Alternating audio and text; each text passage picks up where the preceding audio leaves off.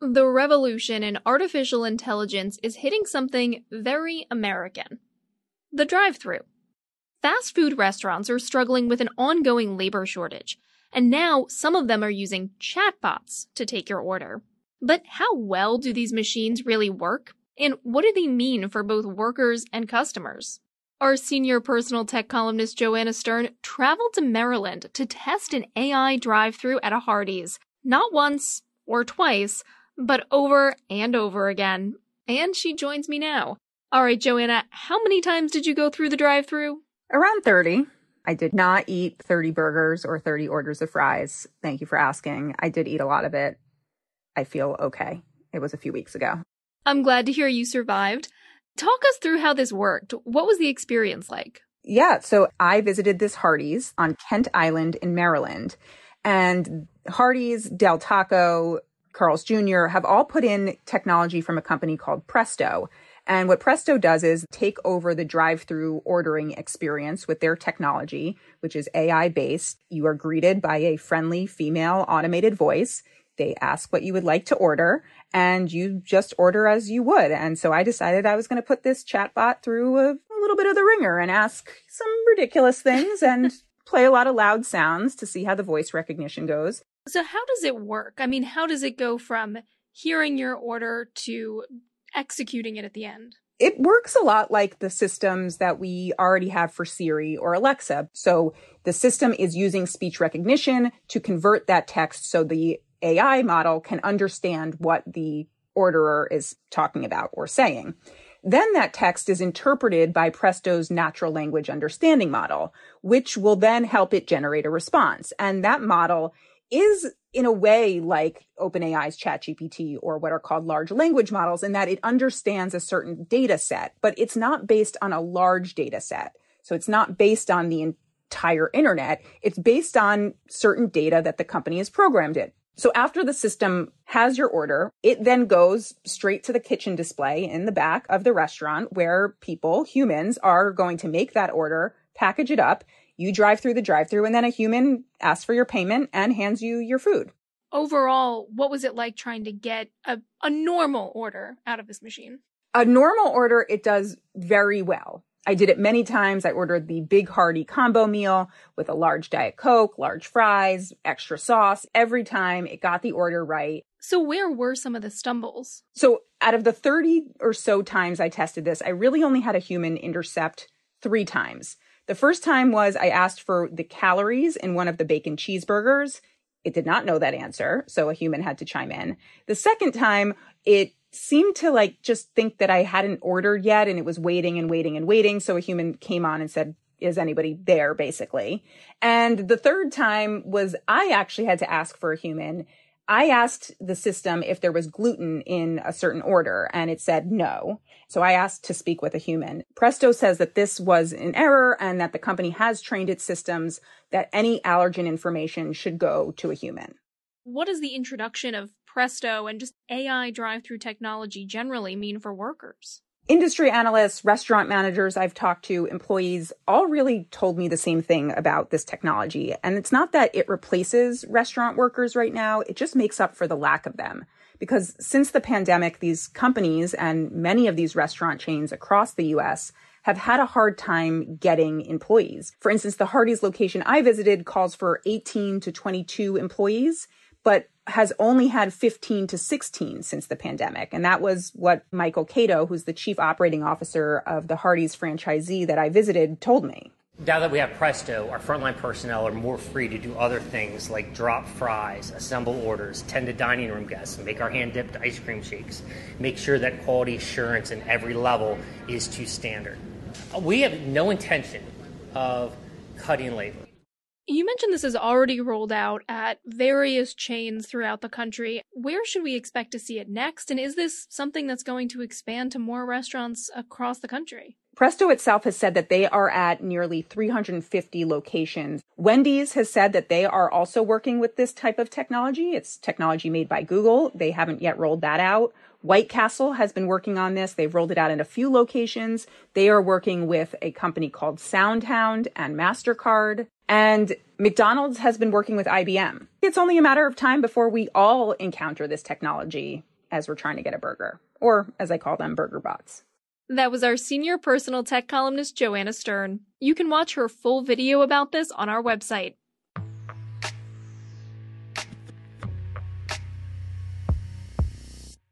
Generative artificial intelligence programs like ChatGPT are capable of coming up with creative and natural-sounding responses due to the huge swaths of text they're trained on.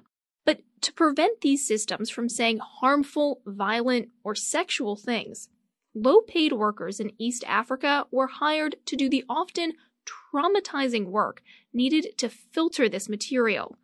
Karen Howe went to Kenya to speak with some of these quality analysts, and she joins me now. Karen, the workers that you met, what were they hired to do? The workers were hired to build a safety filter that is an AI system purely meant to detect harmful, violent, sexual content. So they were given tens of thousands of text passages in batches, and they had to read through them one by one to label, is this violent piece of content extreme graphic violence? Is this sexual content rape, or is it bestiality? And they did that day in and day out as their full-time job for 5 months in order to build an automated safety filter that would be able to screen all of this stuff out of an AI model. Who were they working for? They were working for OpenAI via this outsourcing company called Sama. And Sama is a company that does sort of behind-the-scenes data work for a lot of different US tech giants, including Meta as well. Can you tell us a little bit more about the work? I mean, specifically, what kinds of passages were they looking at, and how do we know that? The kinds of text that they were reviewing, it was coming from multiple different sources. And this is according to a research paper that OpenAI wrote, where it says that it pulled together text from open source data sets that are released by academia or scraped from the internet, like Reddit forums, like the deepest and darkest corners that you can imagine on the internet.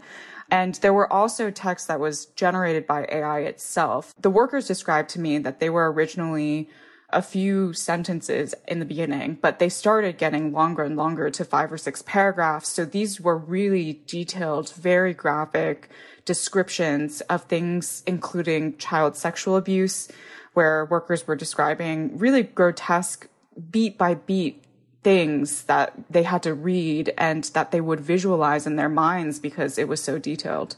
How did the workers say that impacted them?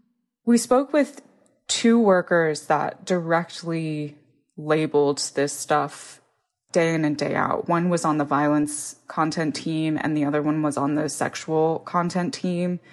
Alex on the violent content team, he started feeling incredibly socially withdrawn and socially anxious after reading this stuff. Oh, my mental state was very bad. I had nightmares. I feared people. Maybe I see too many people coming. I see violence. If I see someone holding up fork or razor blade, I see people cutting himself or something like that. At night, I will dream. I will have nightmares. Even I'll tell my brother, okay, just come here, sit with me like for 5 hours before I go to sleep because I need someone to talk to before I go to sleep because if I go to sleep, I'll start screaming or something like that. So many things are going a lot in my mind, yeah. You also spoke with Mofat Okini on the sexual content team. I want to play a clip from your conversation with him. I'm very proud that I participated in that project. Now ChatGPT is safe. But now, the question I always ask myself, was my input worth what I received in return? Karen, can you tell us a little bit more about his experience? Mofat, he very similarly started feeling high levels of anxiety and depression and started suffering from insomnia. And unfortunately, because he changed so drastically, his wife ended up leaving. Mofat has tried to receive psychological counseling, but the estimated cost of psychological counseling is equivalent to his monthly salary. Have Sama or OpenAI commented on this at all, either on these individual cases or the general impact of this kind of work? Sama said that they provided a lot of different mechanisms of support to workers that were going through these types of projects. They had counseling, both group sessions and individual. They had prayer and meditation rooms. They had free lunches, other types of things to try and make sure that the workers were comfortable. And they also did what they call resiliency screenings to make sure that the workers knew beforehand what was the kind of work that they were doing and that they could volunteer with consent. The challenge is these workers live in Nairobi in Kenya, where it is an extremely low income country and there's really high levels of unemployment. And the workers explained to me that this project arrived during the peak pandemic and there was just no work to be found. They didn't have any other option but to take it because they needed to pay for their bills. And OpenAI said that they had spent 6 months vetting an appropriate vendor for this kind of work because they understood that it was going to be sensitive in nature and that it was going to be challenging. And they selected Sama in part because of Sama's track record as a good employer that is able to do this kind of work well. And OpenAI also said that this kind of work ultimately, the purpose was not to have these workers doing this really damaging work for no reason. It's for a means to an end. The end being that these systems that OpenAI builds, like ChatGPT, cannot exist and cannot safely exist in the world without the contribution that these workers made. Is there a way to clean up the data without using humans? There is currently no good way to do it without humans. There have been attempts within the research community to try and minimize the exposure to humans by designing better tools that automate some of it away, or designing a better interface that exposes the workers to the content in shorter periods of time. But right now, automating the stuff away is just not as good as human judgment. All right, that was our reporter, Karen Howe. Someone could turn down the sun. Turn the sun down. Turn the sun down. Turn the sun down. Turn the sun down. In these record-breaking heat waves, people who have to work outdoors, like agricultural workers or construction crews, are among the most vulnerable. Earlier today, President Biden announced new steps to protect those workers. Using better weather forecasting, the Department of Labor will develop an alert to signal to employers and employees when heat is going to be dangerous. The department will also beef up inspections of certain work sites. The president noted today that Americans can no longer pretend that we are living in a normal climate. Even those who deny that we're in the midst of a climate crisis can't deny the impact of extreme heat is having on Americans. Americans, like an elderly woman in Phoenix who fell out of her wheelchair and after 5 minutes on the ground had third-degree burns. Florida is one state that requires no protections for the estimated 2 million outdoor workers in that state. But one county is hoping to change that. For more on this, we're joined by Nicolas Rivero. He's a climate change reporter for the Miami Herald. Nico, thank you so much for being here. As we just heard, President Biden is proposing some rules to try to protect outdoor workers. We know the Department of Labor and OSHA are working on some much broader, longer-term plans as well. You have been reporting on the troubles that outdoor workers in Florida are having. Can you give us a sense of the things you've been reporting? Absolutely, yeah. So down here in South Florida, as in the rest of the country and the world, we've been going through some record-breaking temperatures this summer. These are the kind of temperatures where the National Weather Service advises that you spend as little time as possible outside, avoid strenuous activity, but a lot of workers don't have any choice but to go to work that day. So what we're seeing is outdoor workers, in many cases, are working in dangerous temperatures without adequate access to water or shaded breaks throughout the day. And just last week, I was at a vigil for a worker who died on the job in southern Miami-Dade County, again, because workers just don't have access to the kind of basic protections that you might need to stay safe in high temperatures. And you were talking about, what are those kinds of protections? They may seem self-evident, but what are the things that employers have been urged to do to try to protect people? Yeah, so workers are asking for three basic things: water, shade, and rest, right? So adequate access to water and clean water. In some cases with farm workers, they might store water next to pesticides, and that water is dirty and workers don't want to drink it. Also, breaks throughout the day, regular breaks. Many workers only get one break, and that's for lunch in the middle of the day, and then they're working 4, 6, maybe 8 hours straight without a break. And then just somewhere on the job site where there is shade. So if a worker needs to get out of the sun and cool off a little bit, they can. And I understand from your reporting that there is an effort by one county to try to enshrine some of those protections. What is the proposal? Yeah, so commissioners in Miami-Dade County proposed a bill last week that would mandate a couple of things. The first is training for workers on how to recognize the signs of heat stroke and other heat illnesses and how to administer first aid in an emergency. And then on hot days where the heat index hits 90 degrees or above, it would require employers to make sure workers have access to enough water, give them 10-minute breaks every 2 hours throughout their working day, and have some place in the job site where there is shade. And it has penalties for companies that fail to do that. And right now, there are no requirements on companies in Florida to do things like that. They may, but there are no requirements to do so? That's right. In Miami, like much of the rest of the country, there are no requirements at the local, state, or federal level that specifically create protections for heat for workers.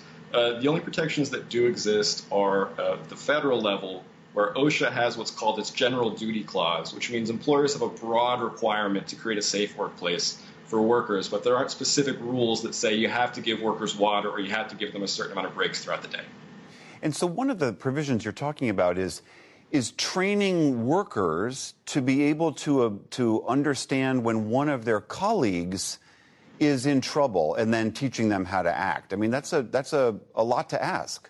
It is, but I mean, it's one of the things actually that workers want the most, because they've told me, I don't know what to do if my friend is in trouble. And if I don't know what to do, he could die. And so workers want to have this knowledge. They want to have this training so that they can look out for each other. And what have employers, generally speaking, said about this proposal? Well, a lot of companies will say that they voluntarily are already doing the right thing. They already give their workers access to water. They already give them breaks throughout the day.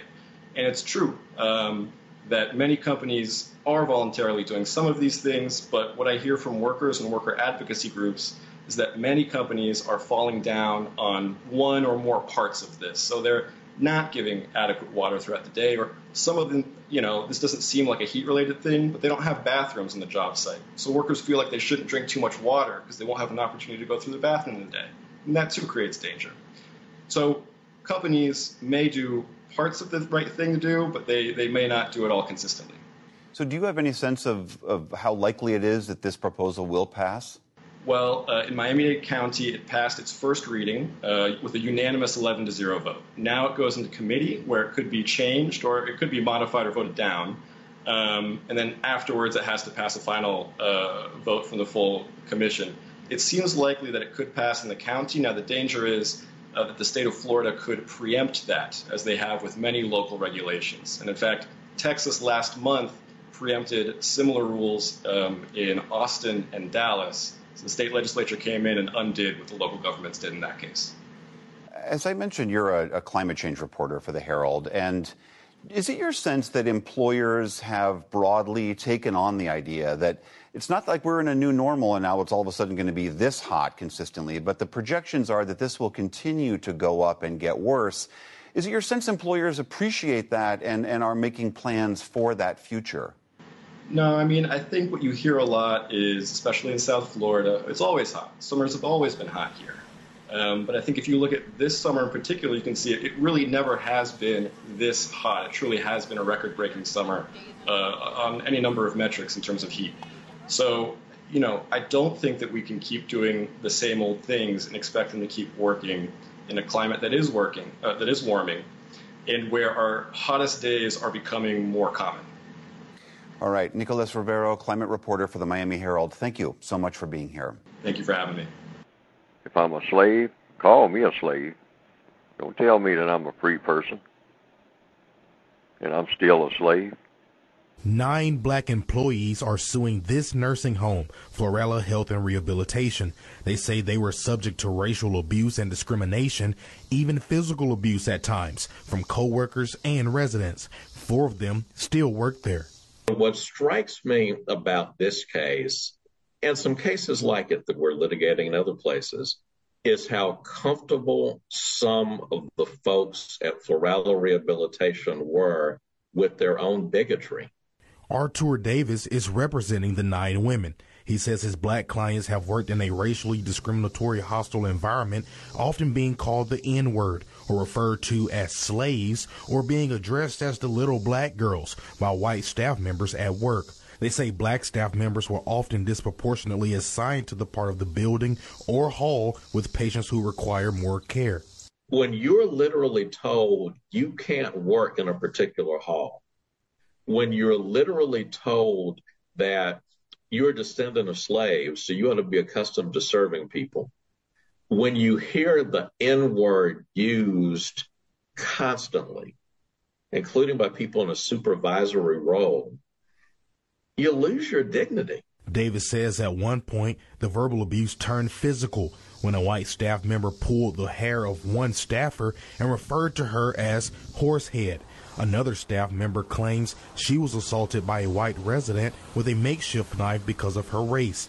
Staff members also claim black residents sometimes receive poor care. There's the one particular example we single out in the complaint of a person who was 105 pounds being left essentially in their own squalor with no clothes for several hours with nothing being done, when we all know there's supposed to be regular checks at these kinds of facilities. We reached out to the parent company of the nursing home, NHS Management. They claim they have just learned about these complaints. They declined an interview, but spokesperson Joe Perkins released a statement saying, "Our attorneys are looking into the substance of the lawsuit and are not commenting on the substance at this time. The values and policies of NHS Management do not tolerate the behaviors we understand are described in this lawsuit." But Davis says these complaints have been reported, and management called them hearsay and wouldn't investigate. Staffers say they were retaliated against for complaining. One nurse's aide wanted to cut back on work, citing widespread discrimination. One employee said, "It's so bad, I want to reduce my hours to part-time so I don't have to come in as much." They agreed to do it, and then they stopped giving her work altogether. The staff members say they want to hold Florella Rehab accountable for what they call an indifference to hate. Reporting, Robert Smith, WDHN News for the Wiregrass. And the home parent company, NHS Management, owns and operates dozens of nursing homes across Alabama, Florida, Arkansas, as well as Missouri. You can read more about the allegations on our web story at WDHN.com. There you can also read the entire lawsuit filed by the 9 women. We'll let you know about any future developments in this case. Now I really understand what they mean when they say white power. White power, yeah. Come on. White power. It's white power.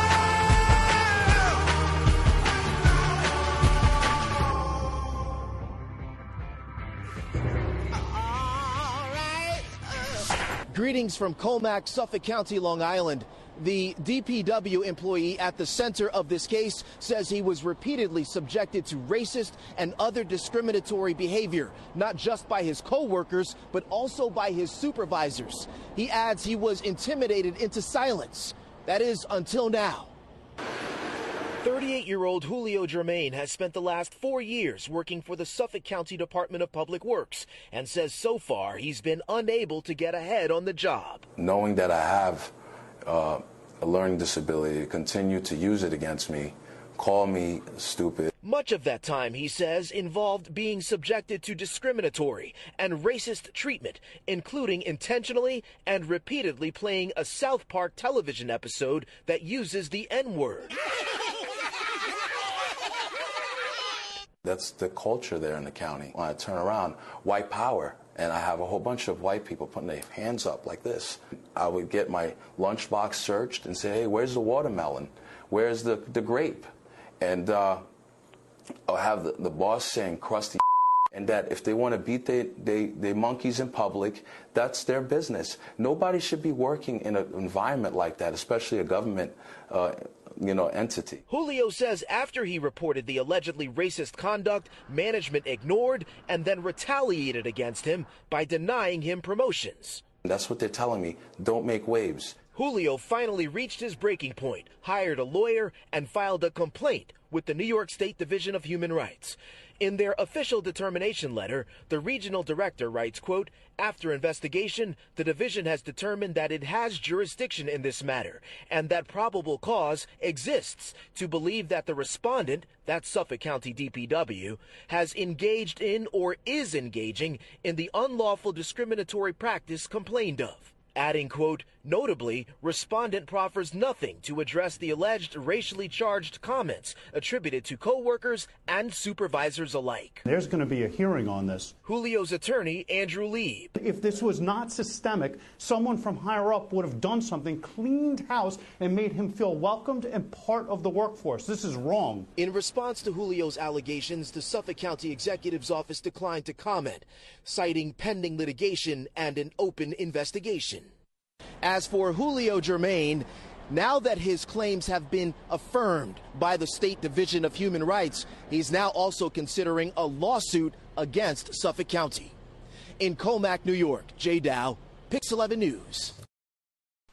My black brother, they say, Julio Germain said they would play the South Park episode. South Park is Denver, Colorado, right where, the bombing and all. So they would play the South Park episode where they talk about niggers. They would play that on the job. And so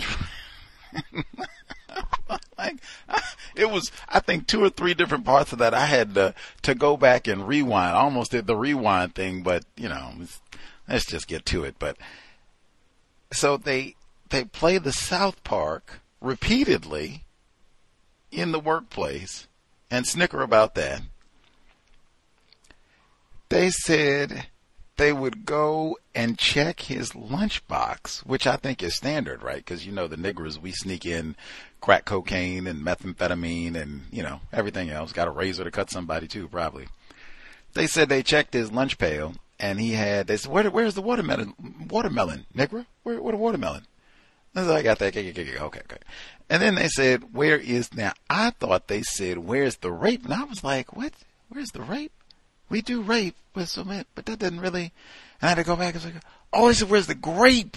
They'd be like, grape Kool-Aid, where's the grape? Right, of course we don't eat fruits like grapes. Only thing we eat is watermelon. But grape, where's the grape? White people ignorant about racism. In New York State, no less, too. It's not even in Mississippi or Alabama or anything like that. That's a government job, too. And y'all are watermelon and playing the South. Woo! If we have any folks, if they deliberately play songs or television programs deliberately to practice racism on the job, you have to let me know. Like that, I think, Black brother at the courthouse, he said that they would go and put one of the white dudes there. He would go and turn the television to Fox, and he would take the batteries out of the remote control. When it was a black person, he would come, I guess this is like the lunch area or break area or whatever. He would do this, and he would wait specifically for when this black guy was going to come in and use this area. He'd say, oh, I'm going to fix his wagon. And bam, he would lock it on Fox. They'd be stuck on old Bill O'Reilly or somebody who's been fired, Tucker Carlson. And you just got to be stuck with that. Tucker Carlson today. He'd say, oh, yeah. They say, yeah, you can't even change the TV. They broke it. Oh, well, I guess we just have to listen to this. That sort of thing. They got the Carmen snicker on him. Come on, man. Come on. Do any black people, are you aware, anybody, if you can think in the history of your work experience, black people say, oh man, we got 1 or 2 white people that they stuck down here with us in the colored section. Whew, they fixing to get it today. We listening to Al Sharpton all day long. Louis Farrakhan all day long. Then we're going to come in tomorrow, Malcolm X all day long. Like, I wouldn't even, unless that's what it is, we just going to play content talking about white supremacy, racism, and calling out what they have done. And other than that, and I couldn't imagine a workplace where that would be allowed. You play Obama speeches all day long. I couldn't imagine most workplaces. Man, you talk about disgruntled employee. But I have heard that before. Yes, we even at work, no less, can play cartoons specifically to upset the black employees. What does it mean to be white? Neutralizing Workplace Racism, Context of White Supremacy. Gus T. Renegade in for another broadcast, hopefully to share constructive information on the system of white supremacy. Today's date, Friday, July 28, 2023. So I have been told. Our weekly broadcast, Neutralizing Workplace Racism. Not for spectators. If you have figured out, hey, they do not stop me. Gotta scan your lunch pail. No, you don't just have chicken wings in there. You might have a crowbar, or, I don't know, Tech 9, crack cocaine, all of the above. They don't do that. They don't make crude jokes about you. They don't have, I don't know, Friday looped at work, mock you as being Craig, Ice Cube. They don't do that. You are treated as a valued, competent employee. You are compensated as such. They don't do the old wage theft on you. You have to go and scrape and fight. You are paid on time. They don't renege. If you want a vacation or what have you, you need 2 or 3 days off. They don't give it to you. Then nope. Yes, nope. They don't do that. They give it to you. They don't nag you when you go on vacation or a day off or both. They allow you, hey, you work, you did your time, you exit promptly. No name calling, call you by your correct name every time. Let us know, how did you accomplish all of this? Many of us, myself included, would really appreciate the opportunity to see if we can mimic some of your workplace comforts. The number 720-716-7300. The code 564-943#. Press star 61 if you would like to participate. Number again, 720-716-7300. The code 564-943#. Press star 61 if you would like to participate. The email, untiljustice@gmail.com. untiljustice@gmail.com. Again, not for spectators. Let us know if you figured out some things that work well to solve problems in the workplace. Certainly, if you are having problems and would appreciate counter-racist perspective, try to think through things, use a little logic, use policy and procedure, see if you can figure out the best way to try to minimize some of your difficulties at work. Let's see, get to some of the reports that we heard at the beginning, some of our emails as well, folks who dialed in. For one, that first segment, or I guess the first two, they're related even though in different ways, but the technology in the workplace, that alone is reason enough to try to just be mindful, pay attention, do some investigating on a regular basis to kind of see What are they talking about? What are the latest developments on the job in terms of how technology is being used or abused in the workplace?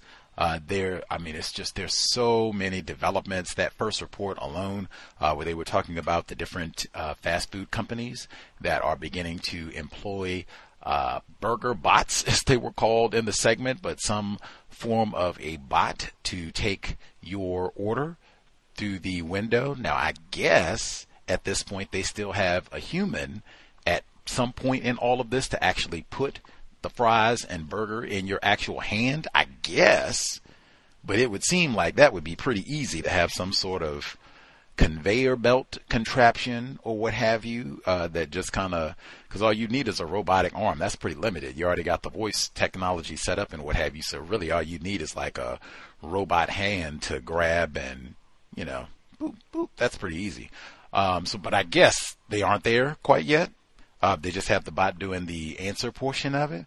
Wow, that is just from a workplace portion of it. Like, man, I totally think within the next 10 years, so 23, I think by 2035, you could have a substantial number. I'm in Seattle. Some of that could be that as well. They already have the stores with no clerk, right? Amazon did all that. So it is very conceivable for me if in the next 10 years, it could be that you have a number of fast food type restaurants where either there's a limited number of people or you could have a whole interaction if you go to especially drive-through where there is no human interaction unless there's like a special, issue and, is it gluten-free and can I get, hot French fries with no salt and, some other craziness like, wait a minute, and get a human. But other than that, like if it's just the standard, you're just going to get a Big Mac or whatever it called, Junior or White Castle, whatever the standard order is. Oh yeah. By 2035, I could easily see that being a totally, no human contact transaction. Which also would, I suspect, mean the elimination of quite a few jobs. And man, they talk about jobs for younger people, unskilled jobs, where if you're just trying to make a few bucks for the moment until you think of something else, like that would be a huge one to be eliminated. They were already talking about trucking. I'd say probably the same thing for that. They're talking about the big semis, 18-wheelers, nick over the road type trucks. I would say maybe another 10 years and yep, you'll probably see lots of robots doing that as well. Driving the truck, maybe all of it, driving and unloading the truck, loading and or unloading, and then the restaurant aspect too. So I mean, it could look totally different. Folks would have to let me know if you work in the fast food industry, if we have any folks who are entrepreneurs, you own a restaurant or one of the executives in one of those chains or what have you, you can kind of see some of these developments going. If you work someplace and have seen this technology in use already, just wow. Times are a-changing. Now, like I said, there was two, so you heard the other component of that. The chat bots and the people who have to go in and the refining of these codes and all of that to make sure that they're not giving responses that are racist, violent, vile. They go and track this to go nab some Kenyans. They go get Obama's cousins and such and tell them, yes, you all get to it and all this ghastly content that you got to look at, people being violent and harming each other and racist and all of that. You got to sit there and imbibe, 10 hours, 8 hours of that, 5-6 days a week, who knows? And then the impact that it had on them, I'm not surprised, one, because they've had other reports talking about this and how this work of editing for Meta, some of these other AI and social media giants, they pawn that off on the niggers across the pond. One, I've heard all this before in terms of people who their job is to view this sort of content. There's quite a few people, law enforcement and other folks, where they might have to view this sort of might be an all-day thing, to just have to sit and view this sort of thing. And they said that has an impact people end up needing counseling. They said for some folks, it's only a limited amount of time that you can even do that job. For some people, you can only do it for 3-4 years, and that's it. Done, because it can be so traumatizing. You heard that people saying that they couldn't sleep.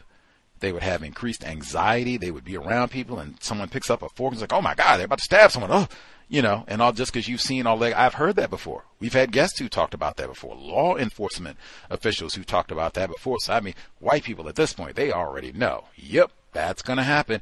They could have set this up correctly, made counseling a part of the job. Not some check-in, just, oh, you okay? All right, get in there. Yeah, get that. No.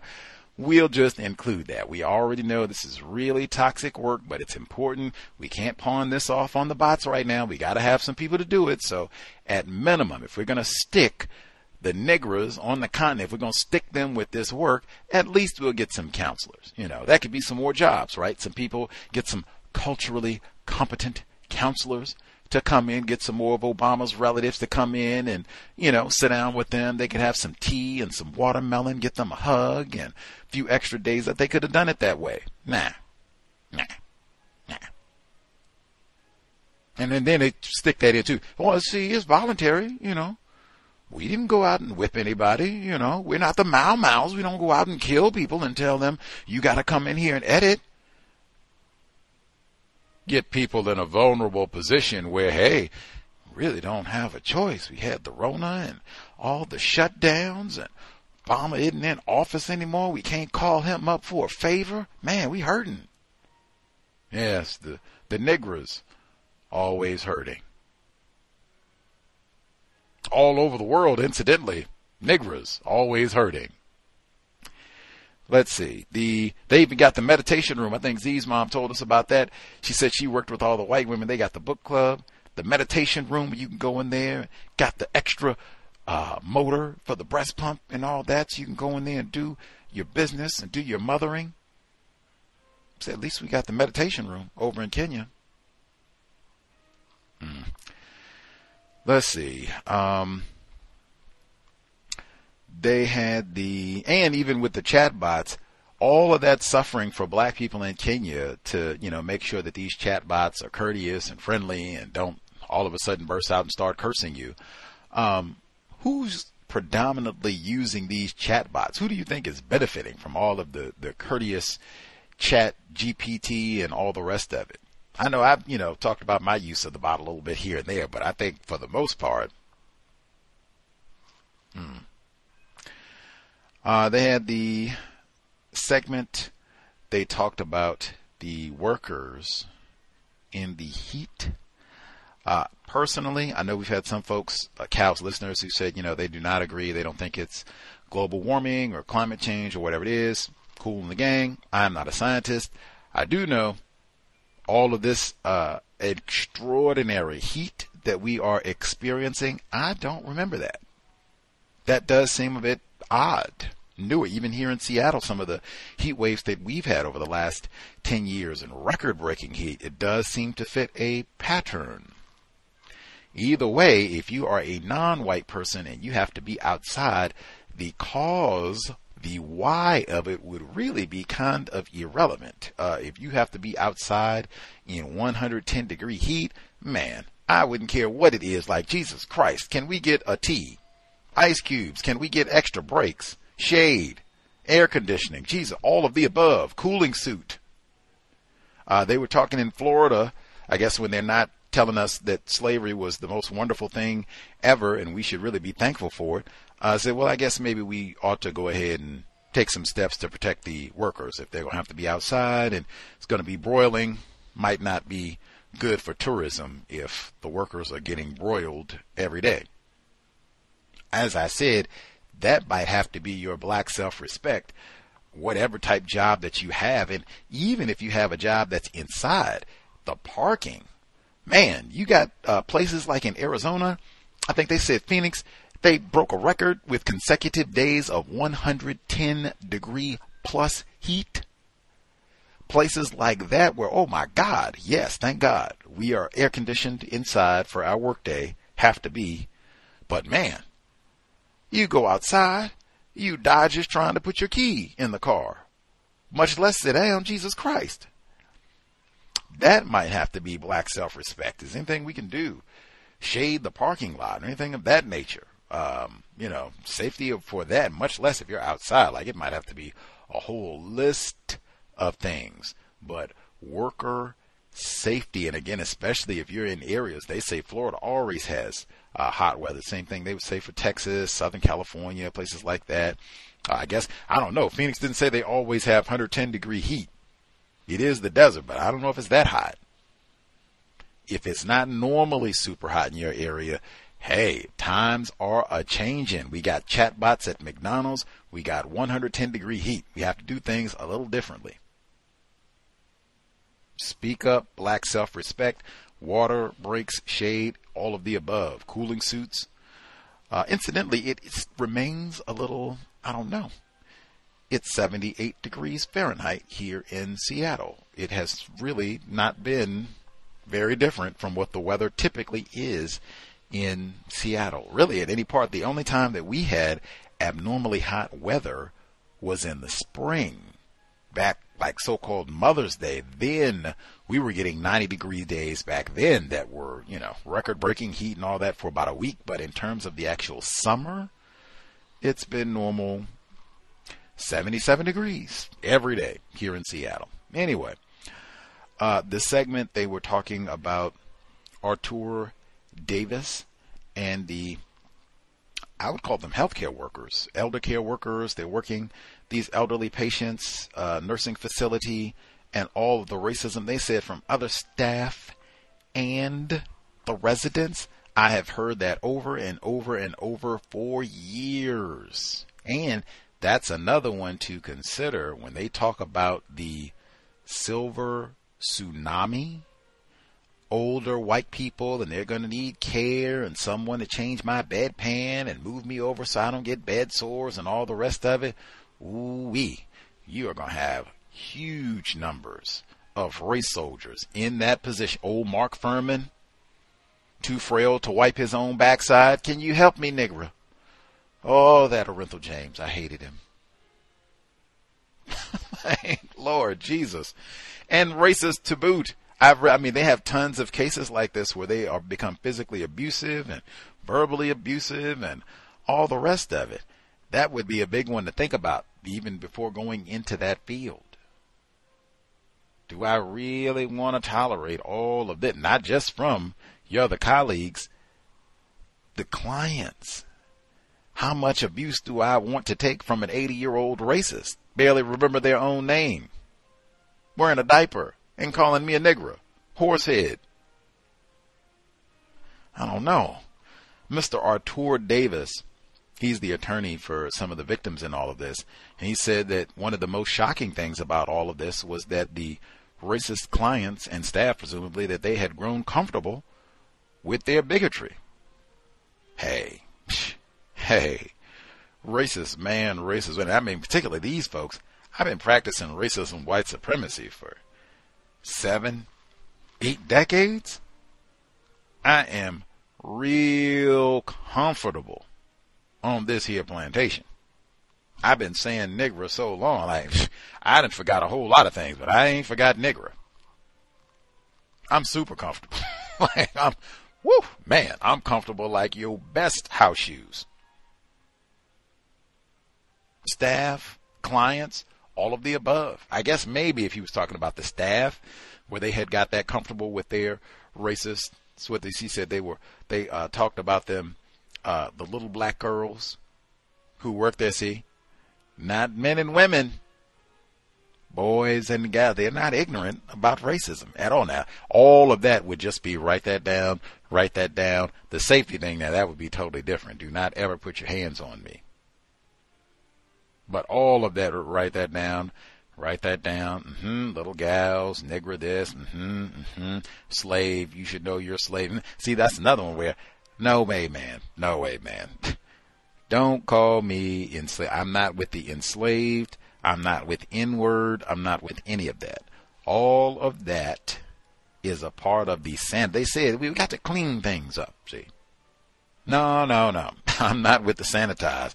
That's a part of how we got into confusion. Folks say, hey, if I'm a slave, call me a slave. If I'm a nigger, you call me a nigger. Now, if they're going to sit around and say, oh, man, what's the problem? Yes, we put you down for you to go and do the extra hard back-breaking labor. You're niggers. You're slaves. You're descended from slaves. You accustomed to hard work. You all, that's all you know. Hard-working black people, slaves. Get on down out of here, boys and gals. Now, if that's what it is, I'm not prettying up nothing. That they meant we are enslaved and none of the rest of it. We've been incorporated workforce and non-volunteer workforce. I wouldn't care how else you want to say it. If we are Negro slaves, call us Negro slaves. Make it clear. I can put that down in my journal and we can go evaluate how I want to deal with all of this.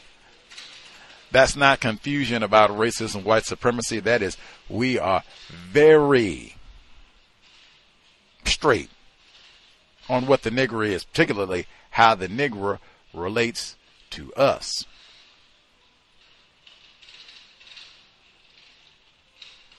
Anywho, last segment, that was the one I already talked about where they were scanning old Julio Germain, scanning his lunchbox. Where's the watermelon? They played the South Park at the work, said they would do the salutes, said he would turn and they would, the white power. Do they have cameras? I'd be wondering, do they have cameras on this job? What do I need to do to get records of the white power salute so that I can add that to my lawsuit? As well as the checks of the lunchbox. Like if that did happen, if we got that on camera, I'd like to request, see if I can get video footage of that as well. I'm so thankful they're proceeding with his lawsuit. Hopefully he'll do well. He'll get millions of dollars so that he can retire early and, I don't know, become an entrepreneur or what have you. But if that is your type of work environment, take lots of notes, document, keep your composure, because that is the main thing. When they do the South Park, they want a reaction. Even that, where's the watermelon? And they want you, what do you mean? Watermelon, I'll kill you. Let's go. He could have brought it. That's what they want. Chimp out. They love that sort of thing. They play the Carmen in the South Park all the time and laugh, sit around and snicker about it. I would check policy and procedures. Are we supposed to be playing TV like that? I think even some non-white people have mentioned that here before on Neutralizing Workplace Racism about non-white people watching TV on the job.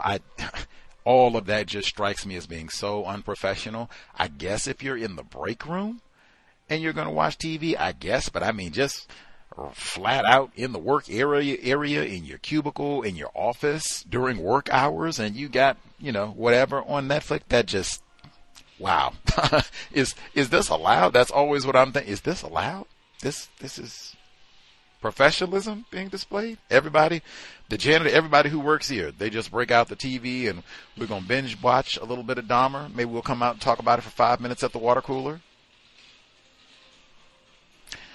I don't know. Anyway, I would not participate in any of the workplace viewing. I think I've said that before. I wouldn't do the workplace music either unless it's something soothing.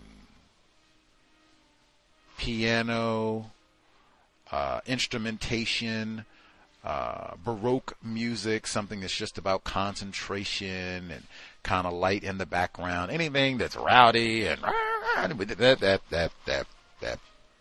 And we've had that one before too, where race soldiers on the job, they would come and play music that has nigger this, nigger that, nigger this, nigger that. And then when somebody says something about it, they're hey, whoa. We listen to a little tunes every day. What do you mean? I love Nelly. I love Kanye. What do you mean? What's the problem? See, they do that whole thing. So I would not play any music on the job. I certainly wouldn't play anything that had any, profanity, nigger, anything like that on the job. And I would really lean to it. Let's be professional. Like, this is not, do we want clients calling up and they hear that in the background, filth flooring, that's what we want?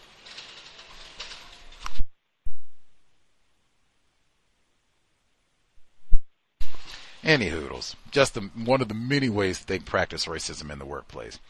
Let's see.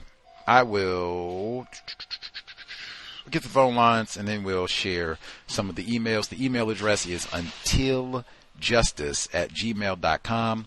untiljustice@gmail.com. The number again, 720-716-7300. The code 564-943#. Press star 61 if you would like to participate. Let's see. Bay Area Mom. See her. I'll nab other folks as I see hands. Bay Area Mom, if you have commentary, proceed. Hi, thank you for taking my call. Greetings to you and everyone participating. I was listening to the clip. It sounds like it was one of those care homes, and I guess they're not changing the adults' just the care in general is awful, and I don't understand. I remember wanting to work at, this is in my younger years, wanting to work at a very expensive care home in Oakland Hills. And I never did. I never applied. But the smell, it's awful. And I don't like mistreatment of elders. And I don't understand. I get it that you may not be paid enough or whatever it is, but I don't get the mistreatment. If there's staff there, and then I get it too when they give the more complicated clients to the black people. Yeah, it's heartbreaking. I was listening to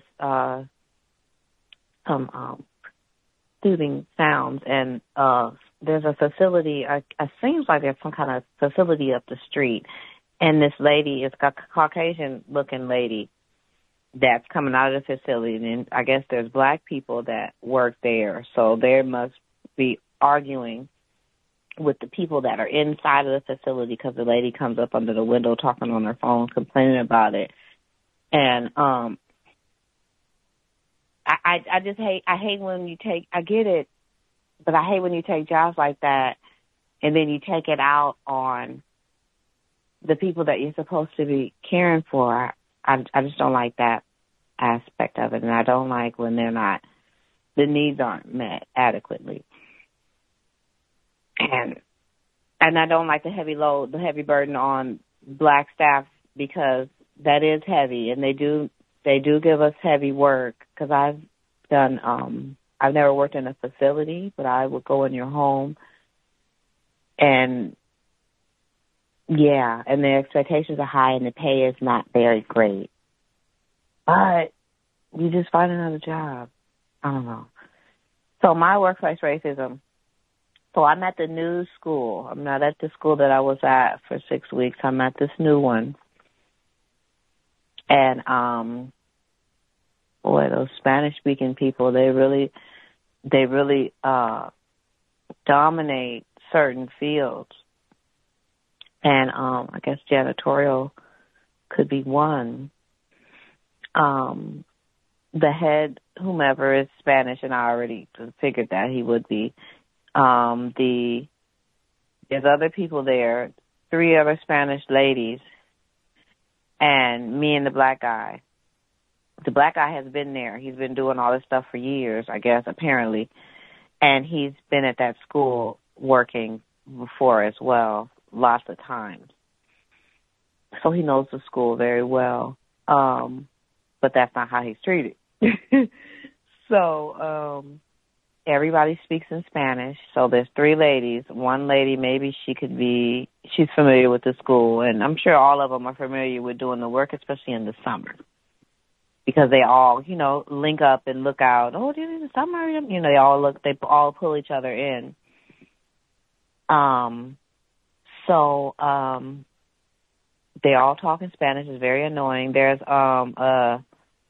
looks some kind of Asian guy. He looks Asian to me.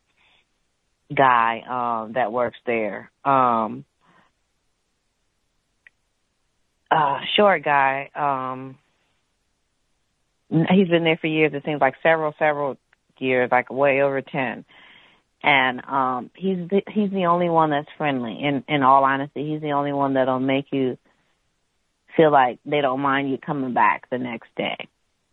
The rest of them, they communicate in Spanish, and then they might grace you with something real quick in English for you to do. And it's like, all right, well, 1, 2, 3, 4, 5, 6 over there. And then everything else is in Spanish. So we all sit together. I don't go off for lunch. I just stay around with them because I don't know what to do. It's all different. The cleaning is different. Everything is different. The system's different. And in the Spanish, they all talk together, so they already know what they're going to do. And it's like, oh, you, okay, well, lift this, do this, move this, do this, do this. No problem. So what they didn't expect was for me I'm working there. I'll be there all year, all school year. When school starts, I'll be there. Not scrubbing toilets, but I'll be there. So it's, the guy I talked with the guy, Don, and he's very nice, older, and we were just talking about a lot of little things, and then he brought up one of the children, and I said, I know that child. And he was saying how he's friendly with the child, but the child is a trouble all through this. He's just had a hard time, and I already knew he had a hard time. And he's like, yeah, I give him, I talk to him, I give him candy and all this stuff. I said, okay, he takes candy from you, okay. So the principal came yesterday. I seen her another day, but she just, hola, because they all talk in Spanish. So she's talking to me, and then I'm talking to her, and then she's said something, and then she's like, your face is familiar. I was like, I'll be your RBT. Then I came here for the open house, and so we're just talking. And then so the other guy, I'll call him Dom, so he came over and he said, oh, yeah, she's the guy's BFF. And then she said, oh, we need his BFF here. I said, okay, well, yeah, I do know. I know the little boy. And so she said, we need him here. We need you here. He had a rough year last year. I said, okay. So the Spanish ladies are listening, but they can't really hear because they're in there dominating all the chores. Because what I've also noticed with these Spanish-speaking people is they like to make it look as if they work better than we do. So I noticed with the communication in Spanish and everything you're doing in Spanish and everything you're doing in a group, is to make the non-Spanish speaking people look as if they're not as active as you or together as you or in sync as you. I get it. And then so when we get instructions, the one that doesn't understand the language that they're speaking, it's just real quick.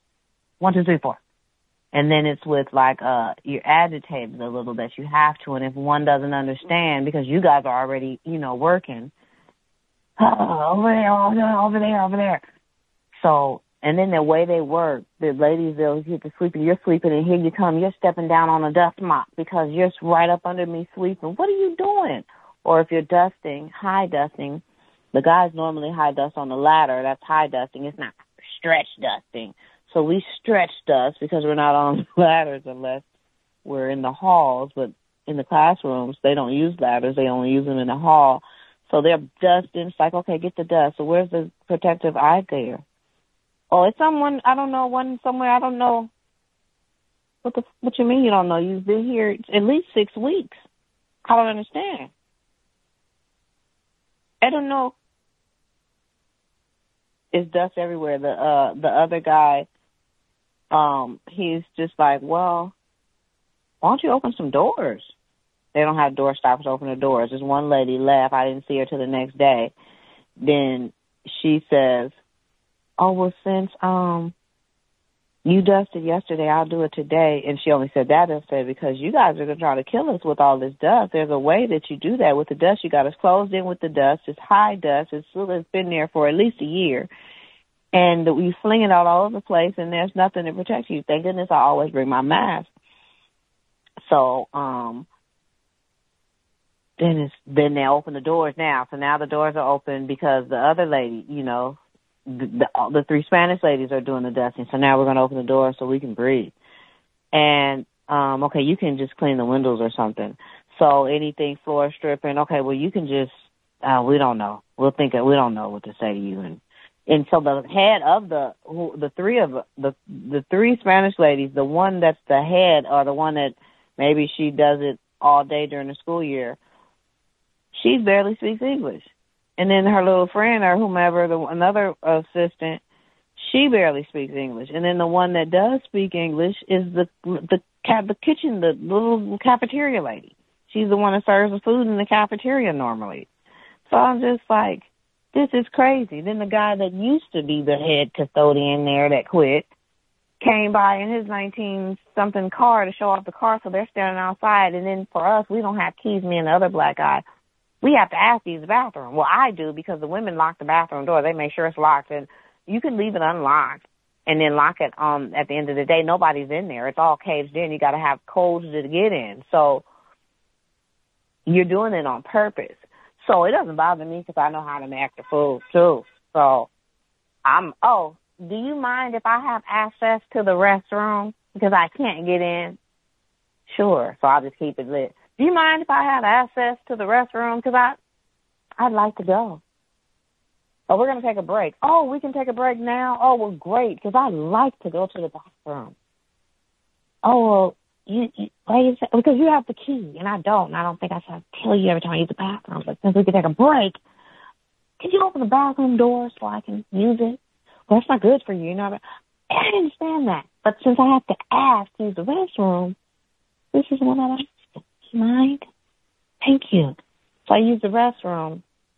The lady with the key that's probably in some kind of charge of the ladies, she doesn't lock the bathroom door, so I go in the bathroom. There's 2 stalls, and she's sitting there on the dirty toilet. And she's, oh, I'm like, well, you didn't lock the door. I had to go in the other stall. And so then today I come in the bathroom. And so she locks the stall, so I just start laughing. I lock the stall. Now, Husky, I see your shoes. I already know you're in here. I'm not going to walk in on you. And not only that, she used the other bathroom, not the one that I walked in on her on. And I just was laughing while she was using the bathroom, and I just came out and washed my hands. So what I did do is download a translator, because I don't like all that Spanish talk, and I got to sit in there with you all this time. And you're talking in Spanish, and I don't know what you're saying. So when I downloaded the translator, they're talking about some Filipino guy. The guy was talking about how the guy that used to work there was talking about how they don't want to advance you. And then so was the other Spanish ladies. They talk a lot about a lot of other stuff. But when the principal was talking to me, they wanted to know what we were talking about. One of the ladies, the kitchen lady, asked, oh, what was she saying? What did she say? I said, she's talking about that grass, you know, the way it was cut. So the principal came back to take pictures of the way it was cut because it was cut real. They didn't do a good job, whomever did the landscaping, whomever did it. And so she took pictures. And then that's when they started, yeah, see, it says this and this and this, yeah. They should have did this. And I said, yeah, it is. It doesn't look great. I wouldn't want that. You know, I wouldn't want that to be my finished work. And so this morning, because the principal was talking to me and she was talking to me longer, it wasn't just like that. We were talking about a lot of things. We ended up going outside and kind of going over, sweeping up all the debris from over where all the bushes and trees are, and there's a lot in that area. We ended up sweeping up all that, sweeping up the leaves. Then they want to go in where the trees are and get all the loose debris. I said, so in the landscape, because everything is in Spanish. Okay, so in the landscape, are you pulling out stuff that isn't the rocks and things? Are you doing that? No, just the wood chips only, or whatever this is? Yeah, well, that's what we're trying to do. Oh, no problem. Just want to know. So that's what I did. I peeled out everything, and I'm sweeping up all the stuff so I can sift through it, because I can always brush the little wood chips and stuff back. I just want the stuff that isn't wood chips and dead leaves and all that. So that's what I'm doing. So the Spanish head lady telling me, oh, no, ma'am, miss, no, you don't have to do that. What are you talking about? No, we just want the big stuff out of that, the stuff like that, not all of that. I said, do you see any of this in the garbage? No. I said, if you listen, what I'm trying to do is what you said. Get the large stuff out, and then I just smooth over the wood chips, smooth it back over with no debris inside. Oh, okay, thank you. Ugh. So I had so much, I had enough of all of that, so I just kind of stayed to myself. And then, at lunch I go to my car, and then I saw the guy that I'm gonna call Dom. He came. Oh, I was thinking about you, and I said, oh, and this other gentleman told me to tell you hi. He just told me to tell you hi because we were talking about his iguanas, and he was like, yeah, I see it. Oh, man, can I show you some pictures? So he shows me some pictures. There's just some students, but the staff, the Spanish-speaking lady staff, they were like, wait a minute, what is he doing with her? So right after that, it's a different feel. So after yesterday, it's a little different. So even the head, whoever, custodian, did you meet the principal? And then the other guy, she met her yesterday. Yeah, we were talking about her BFF. And so he's like, oh, okay, is that the kid that you're coming for? I said, no. I'm not coming for him. I don't even know what's going on. I just know if he's here, I'm looking out for him. He's not going to be here. And the guy that they're talking about is the little boy. Remember the little boy I was telling you about when we were in elementary, and he would feel sorry for the black kids because his parents, however it's set up that you could black get back. So he was like, oh, I feel so sorry for him. Look at him. He probably stole something. And I remember his parents I would come up in his IEP, and then I asked, well, does his parents know that I'm black? And then they said, we'll wait and save it. That's the little boy that in middle school that the whole school is talking about, because I don't know how it was for him last year, but it wasn't good. And his mother is very known at the school for whatever reason. So hopefully I'll be able to give him somebody to, I don't know, something different, because I am a little different for him. And so hopefully we'll see. But that's my workplace racism. And I love that translator. Boy, oh boy, it's great. And thank you for allowing me to speak.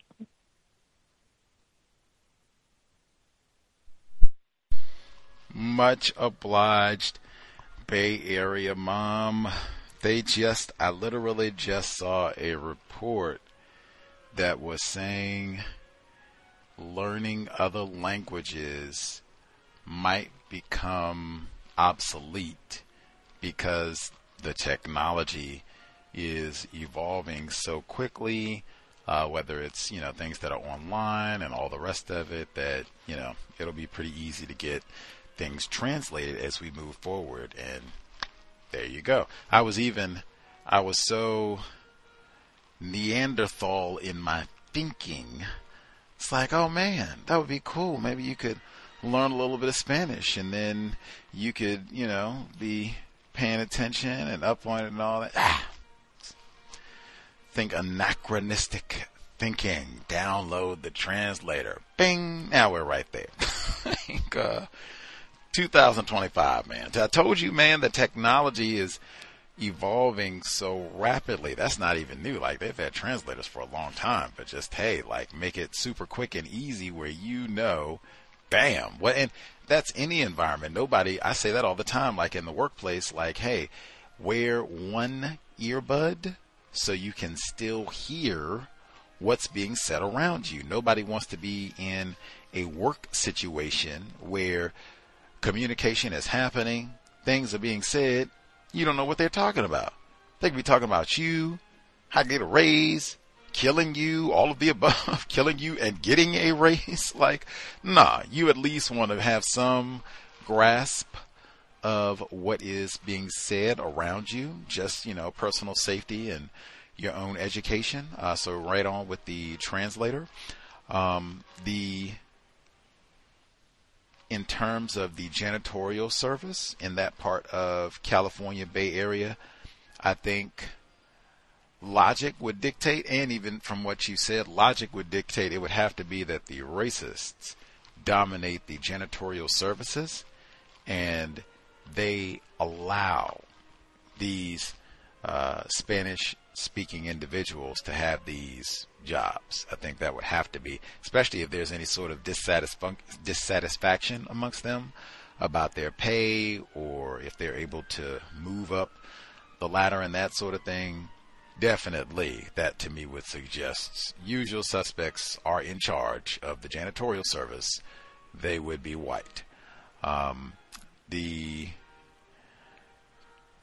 anti-blackness of all of that, now that, notwithstanding, that is super widespread. Black Get Back and the anti-blackness is everywhere, so it would not surprise me at all if folks who are already there, they're going to be hostile to a new black person. That's, whole world to be expected. Even, unfortunately, we have, other individuals classified as black. Might be the same thing. The janitor who you all got started up in conversation about this other student and blah, blah, blah, and he says he gives him candy. Like, I also had kind of like, that's okay. We all get enough candy. No candy for offspring. No white sugar. Yeah, that is stranger. Let's see. As I said, I thought that it was going to be that they were gossiping when it started to be that they were talking about not getting promotions and paid for this Puerto Rican guy sounding like he might be non-white. Could even be classified as black, but definitely non-white, especially if he's not getting paid correctly and all this. Yeah, it's, same old. Very familiar with all of that. It seems like, and what I said, evidence was the principal no hablo español. Back to Inglés. Now I don't know. It could have been a non-white person, but maybe someone classified as white as principal. Seen that a few billion times, but they have non-white principals in Oakland too, even some black ones. Anyway, but she goes and talks to the principal. You see how they messed up the grass? That's embarrassing. Man, that's horrible. I'm going to take some pictures. They apparently see that like, oh man, she's got in good with the principal. Now, they can at least see that on the plantation like, oh, she's got in good with the overseer, the master. Dang. We should go. What are they talking about? Oh, man. Yeah, the grass is lame. Yeah, we'll jump in on that. Anyway, move forward on that. I guess you get some points for being able to speak English on that one. Whoopee. And the translator, I think that's such a great idea, just to be informed about what is being said in your vicinity. And I think in that one too, the minimizing conflict, like that's very common where people want to come and micromanage you, or they do a shiftless job of giving directions in the hope that you fail, or at least do, kind of mediocre work in all this because you haven't really been given great detail. But apparently you did figure it out and we're going and doing the task correctly and, putting it back, organizing, just getting rid of the debris or what have you. And they go, oh, no. You mess it up. No. I said, ma'am, this is what you said. So, I see. Minimize conflict. Like they're There will be so many opportunities for us to go off and curse somebody out and do all the rest of it. Try as best we can, especially with other non-white people, even if they're not classified as black. Try to minimize conflict.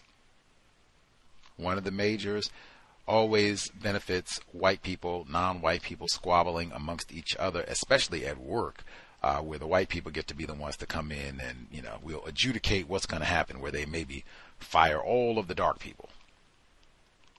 And yes, we did hear in that segment about the nursing facility where they, some of the clients were getting very poor care, and from the way it sounded, at least to me, it sounded like some of the people who got poor care were also non-white.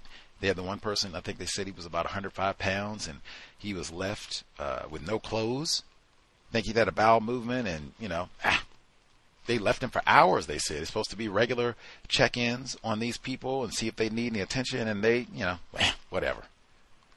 Yes, they did talk about that mistreatment of elders, as well as the racism against the staff members. Yes. Very common in the system of white supremacy. Old people do not rate well at all, especially if they are not white. Make sure they got water during the heat wave. Let's see. Much obliged, Bay Area Mom. Number again, 720-716-7300. The code 564-943#. Press star 61 if you would like to participate. We have folks, if you're seeing how the chatbots or AI is encroaching on your workplace, let us know. I'll share one of our emails. Let's see. Person wrote in early this week. She says, greetings, cows. It's caller from the 712.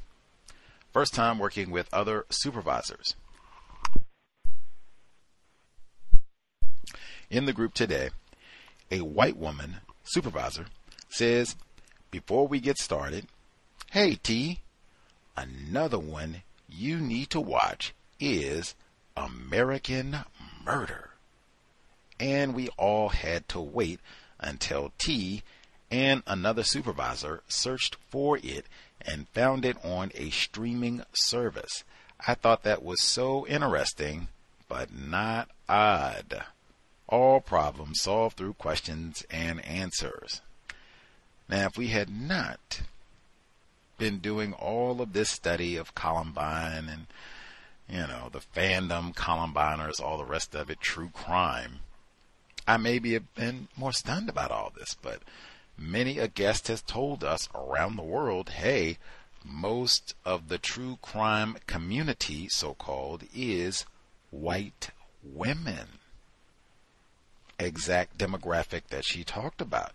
This is what they do, sit around and binge watch true crime, Dahmer, Charles Manson, Columbine,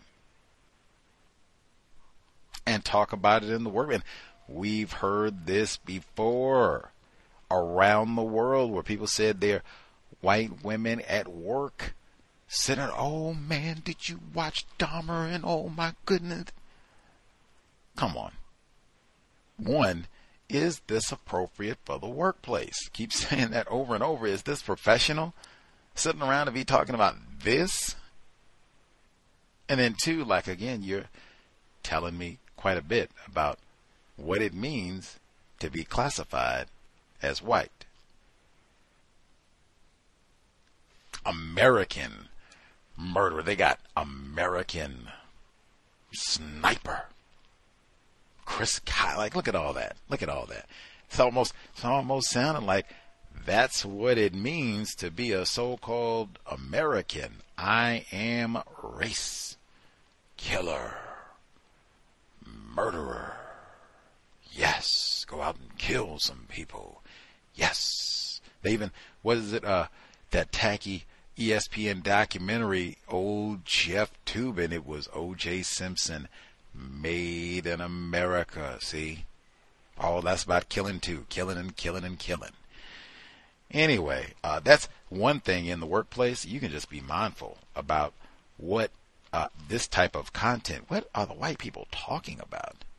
Because I've seen that. We've heard people say that, where they'll have staff meetings and we have serious business to attend to. But before we, man, what you been up to on Netflix? Let's hear it. And they go, pay attention. This is not, I'm trying to find what I'm going to watch for the weekend. The most familiar mystery. You are telling me a lot about white people just right there in terms of, hey, this is what I'm thinking about. This is what I'm looking forward to. This is what I get excited about. T and the other one, what is the American one we got to go on and find? And the episode they were talking about, I haven't seen it. But when I looked, once I got the email, I know the case that episode is based on. It's about another white male family annihilator. You got a term for it. This happens so frequently. That's where the white man has, for whatever reason, I got to kill my wife, whole family, throw them out in the ditch somewhere, get rid of them all.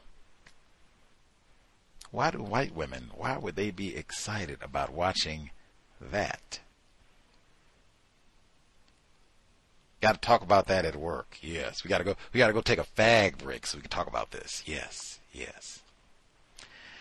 Anywho, number again, 720-716-7300. The code 564-943 £. Press star 61 if you would like to participate. The email untiljustice@gmail.com. See folks spectating. I'll read one more email, give folks about 5 minutes to see if they have thoughts, observations they would like to share. I'll get our other email in untiljustice@gmail.com. Let's see. Email number 2. Hi, Gus, callers, and audience. My workplace racism report for the week. Number 1. I work with very refined white people. There's a book club. How about that? Gee whiz. Weekly crossword puzzle group, various staff networks, as well as a gym, hairdressers, and dry cleaners on site. Come on. Probably lots more I don't know about. It was also sports day last Friday. What does that mean? They have like a team to... Come on. They got the... Come on. We have some uppity folks in the Cows audience. Remember we had the young lady, they had like catered meals on site. They were hooking them up with like vegan omelets and all the rest of this. Ready-made, right on the spot. Like, come on. I would maybe consider behaving a little bit. You could maybe call me Toby if I was going to get hooked up with all of that. Like, hey, man, all right. Got the dry cleaning right downstairs. Number 2. There's also an exceptional performance scheme which incompetent Carrie volunteered to coordinate as the person who managed it before changing roles. I was new to the organization at the time, so had no idea what it was. Essentially, there are monthly panels which decide who will receive rewards ranging between $25 to $1,000 cash. I believe the larger amounts are paid directly into bank accounts. Wow, all right, 1,000. I've twice received vouchers for the smaller amounts I was nominated, which is the process. Anyone can nominate a person, and there's a panel that considers the application, and clearly the process is manipulated. I'm not sure what the total budget for the year is, but people in teams join up to nominate each other, so you can imagine how much additional money they receive on top of their wages each year. Wow. An incompetent Carrie is going to coordinate and manage. Or she volunteered to coordinate. Wow. I would be stunned. I would figure she would have to end up being nominated to get like 500, maybe even 1,000. But why would she, if she's so incompetent and doesn't even show up to work, why would she want to do this unless there's some incentive to finagle this so that I can get a hookup or my homies can get a hookup or both. Anyway, number 3. It's been a hostile week. I attended 2 meetings with Incompetent Carrie and the R&B King, and the hostility radiating at me was palpable. I joined both meetings last, so was able to notice the mood and conversation shift, as they were not expecting me to be in attendance. As I've missed a few meetings, I've ignored the requests.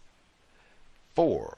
Or a contribution to the flowers for the racist ex-manager, so that could be one reason, or it could be that they just hate me, or both. It could be both. Yeah, they do get vindictive about the flower type thing. If there's a card or something and you don't sign it or participate, they do get surly. 5. It's interesting because they complained about me not attending these meetings to the racist ex-manager, but don't actually like me. Imagine. Number 6. One of the meetings was weekly catch-up, which was also attended by Dahmer's greatest fangirl, who also dislikes me, but is more refined most of the time. I caught the tail end of her relaying the staffing issues she's had this week with AWOL Annie and the non-white black male who shared the crime-free Jamaican Christmas card. His attendance is as bad as AWOL Annie's, but he has been signed off by his doctor on numerous occasions, which I think makes it harder for his manager to sanction him. I don't know what the underlying issue is, but he's worked for the organization over 20 years, so knows how to navigate the system to an extent. His manager has involved HR and held meetings with him about his sickness and absence, so different treatment to AWOL Annie. That, I'm sure, for him to be there that long, he would have to have learned or at least seen enough to figure out some things to protect himself. That's why he got those doctor's notes. Like, I'm sure if he didn't have those doctor's notes, ooh-wee, they would have stuck it to him good. Like, you're letting your team down. We're not going to have shiftless, lazy Negroes on the team. You're going to get in here right now. We're going to put, remember how he talked to him in the Matrix? Remember that one? He said, you are going to be at your desk right now from 9 to 5, or you are going to, that's the way they would talk to him, for real.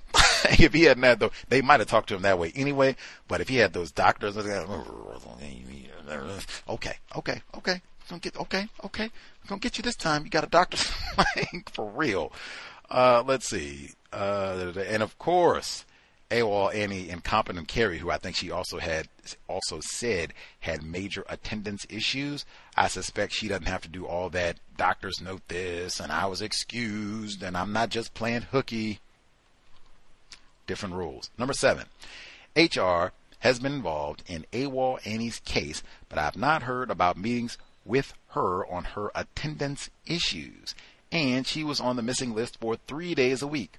Her reasons were: A, she lost her keys in a sand dune,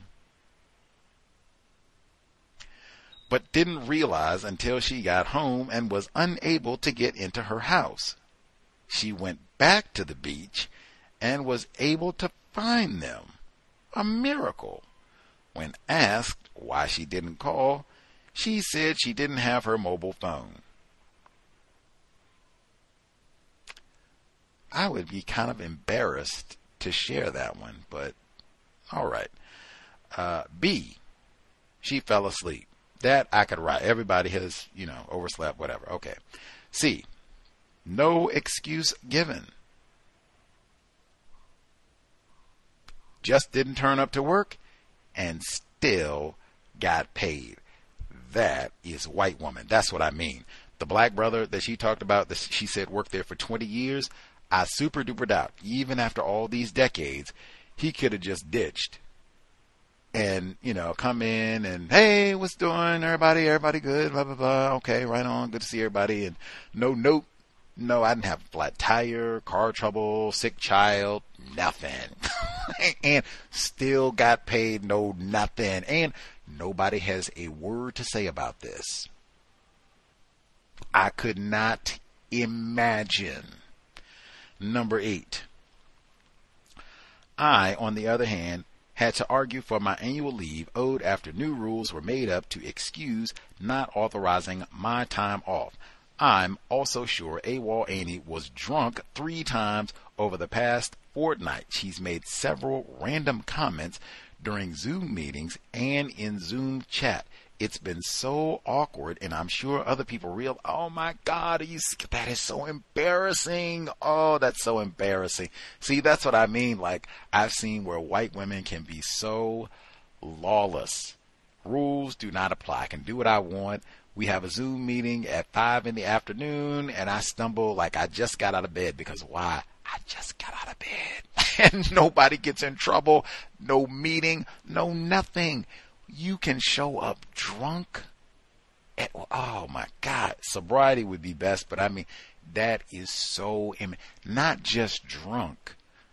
I am so out of it. I'm talking crazy in the Zoom chat and what have you. Like, there is no way that would be tolerated from a black person. I'd even say non-white person, period. Like, are you serious?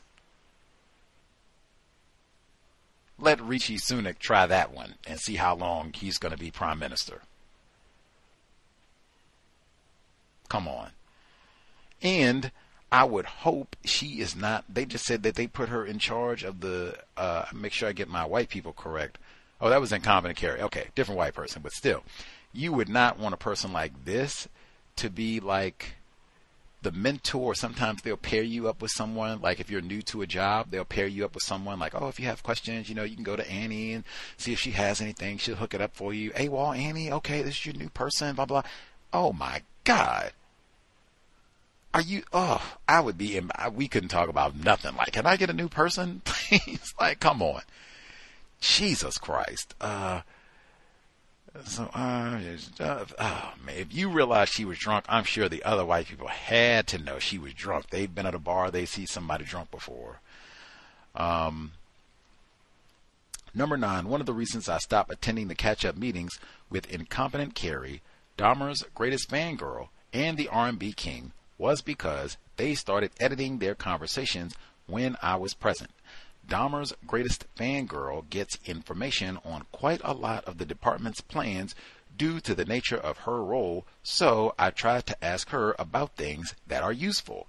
She realized and would make snide comments, so I decided to make it less obvious by not attending as many meetings. I was also genuinely busy. Now that is like, wow. Why would you be snide about, we all work for the same organization? Like, unless you think I'm trying to get some information, like what they call dirt on someone, which I think is in the word guide to not say, but unless you think I'm trying to scheme to get some info from you that I'm going to use against another employee to get them sacked or written up or something, or I'm stealing company secret, unless you think it's something of that nature, like, what is that about? Snot. See what I mean? You see what I mean? Just talking. She's not being mum. They normally fuss at us, right? And say that we're a bad fit, right? They say that all the time. You don't talk. You don't say anything. You're so quiet. You don't even seem like one of the family. She's not doing that. I'm super interested. Tell me what's going on. What's up with the new merger? Wow, is that going to happen? And what are you at? Aren't you nosy? Wouldn't you like to know? Dang, what is that? What is that? They like to keep us ignorant. That's why they say, keep you in the dark. You don't come in here asking me constructive questions like you want to be an informed employee, sounding like you want to get a raise or something. Put you back in the broom closet. Hush up with all that. Number 10. Then they complained I wasn't attending, which I think was really racist aggression at the fact I am working on a high-profile project, much to their annoyance. And then especially when they hear like, oh my goodness, did you hear what great work she's doing? Like, oh God, shut up. Let's see, number 11. Incompetent Carrie is the main culprit, even though she's useless. The racist envy is still there. I can tell she hates me, and she does. As useless as she is, she's also very dangerous, and she compares herself to me because she knows she's inadequate and a fraud. She has also gone out of her way to undermine me, and opportunities that I have cultivated to raise my profile have been taken away and given to her. Now you see the cronyism? That is so competent as well. I'm sure our writer here is not the only person that has concluded, dang, this Carrie is kind of incompetent, unreliable even. But she's still one of us. So yes, we got this intelligent, incompetent, dependable Negro, but let's give our white gal, let's give old Carrie another go. We'll give her an extra few days to get it going, and then we'll dump it off on that Negro if all else fails. The cronyism, it is so widespread. Number 12, the catch-up sessions are the racist ex-manager's idea and a way for incompetent Carrie, Dahmer's fangirl, and the R&B king to spy on me and get help with their work. There's absolutely no way on the face of God's earth that I will do anything to support them, particularly incompetent Carrie, unless it's something my bosses have asked me to do and I cannot get out of it. She was also involved with a non-white black female who no longer reports to me and her shenanigans, so will never have my support. Bravo. 13. When incompetent Carrie first joined the team, I remember her being concerned that our racist manager would be on leave when an emergency happened and she wouldn't know what to do. That's probably still the case. When new black manager told me incompetent Carrie was concerned that she would change things around, she told her she has no immediate plans to do so. In other words, incompetent Carrie is frightened that she's going to have to do some real work and will be exposed for the incompetent fraud that she is. I suspect many of these white people know she's a fraud, but she's white. She's with us. She's cool. Well, they figured out. Now the new hire, the new black female, she may not know. She's a fraud. So yes, I'm sure there's some folks who have not, they don't have all the data yet, but I mean, they probably get to see a whole lot of stuff, this Carrie chick, where did we get her? Man, that affirmative action. Number 14. That's it. I realize there's something I can learn from her, and that is the art of exaggeration. She does very little, but is excellent at talking about whatever it is that she does as if she is single-handedly responsible for putting a man on the moon. I don't believe anyone is actually taken in by her, but there is an art to it. They do talk about that on many, I think you even had segments about that where they talk about the art, the science of workplace bragging. And it is important, to make sure that you get credit for things that you do and people know how you contribute to the company's success. I guess if you are a fraud, it might be really good to make sure that you do get some brags in from time. Like, oh yes, I did get, you see the donuts. Hey, yours truly hooked that up. Anything where you can brag.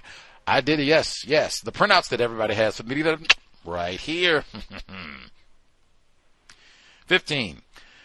The R&B king is just as bad. He openly says in meetings that he has no idea about the work he is doing, whilst at other times claiming he has worked on similar projects in the past.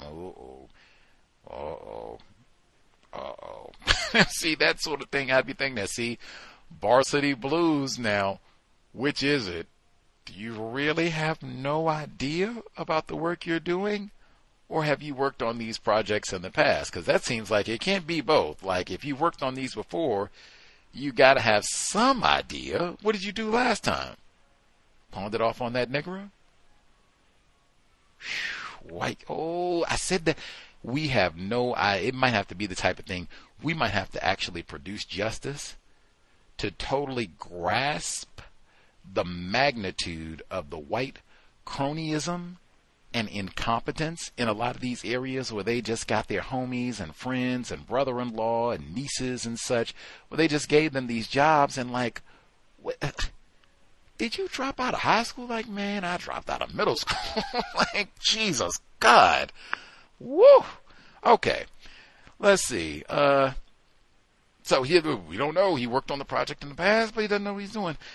Can't keep his lies straight. He's currently working on a business transformation project, but the real work is being done by other teams of Negroes. He made a racist joke about Chris Brown's song with Lil Wayne, I can transform you. No one in the team had heard the song, or so they said. He dropped the YouTube link in the meeting chat. Now, see, this is exactly what I'm talking about. This is exactly what I'm talking about. This is so inappropriate for the workplace. What does this have to do? Can we get back to the task, please? What was the project we were supposed to be? This is not time for Lil Wayne, Chris Brown, South Park, like none of that. Like, and could you imagine? Can you imagine even President Obama? We got to stop the meeting right now. That old Rihanna, she did it. What, you don't know the Rihanna? Let me get the link for the, here we go. Let me catch you up. Here you go. Everybody got it? Got the link? I just texted it to you. Come on. And it's always something tacky. It's always something. We don't even know what you're talking about, homie. I've never heard this song. Let's just go. Oh, no. You got to see it. That Chris Brown is something. Look at this. Look. Anyway, and it's got to be Chris Brown. It's got to be some Negro performers, too. He didn't go pick, Britney Spears, Eminem, Adele. It's a wealth of white entertainers. He could have been Wheezy. She continues. No one in the team heard the song. He had to been the link. Stating that he liked the song as a child, but now is appalled by it. So why do we need to hear it in work, no less? The racist ex-manager then joined in the critique, stating that she had stopped listening after a few seconds. So why are we listening to it now?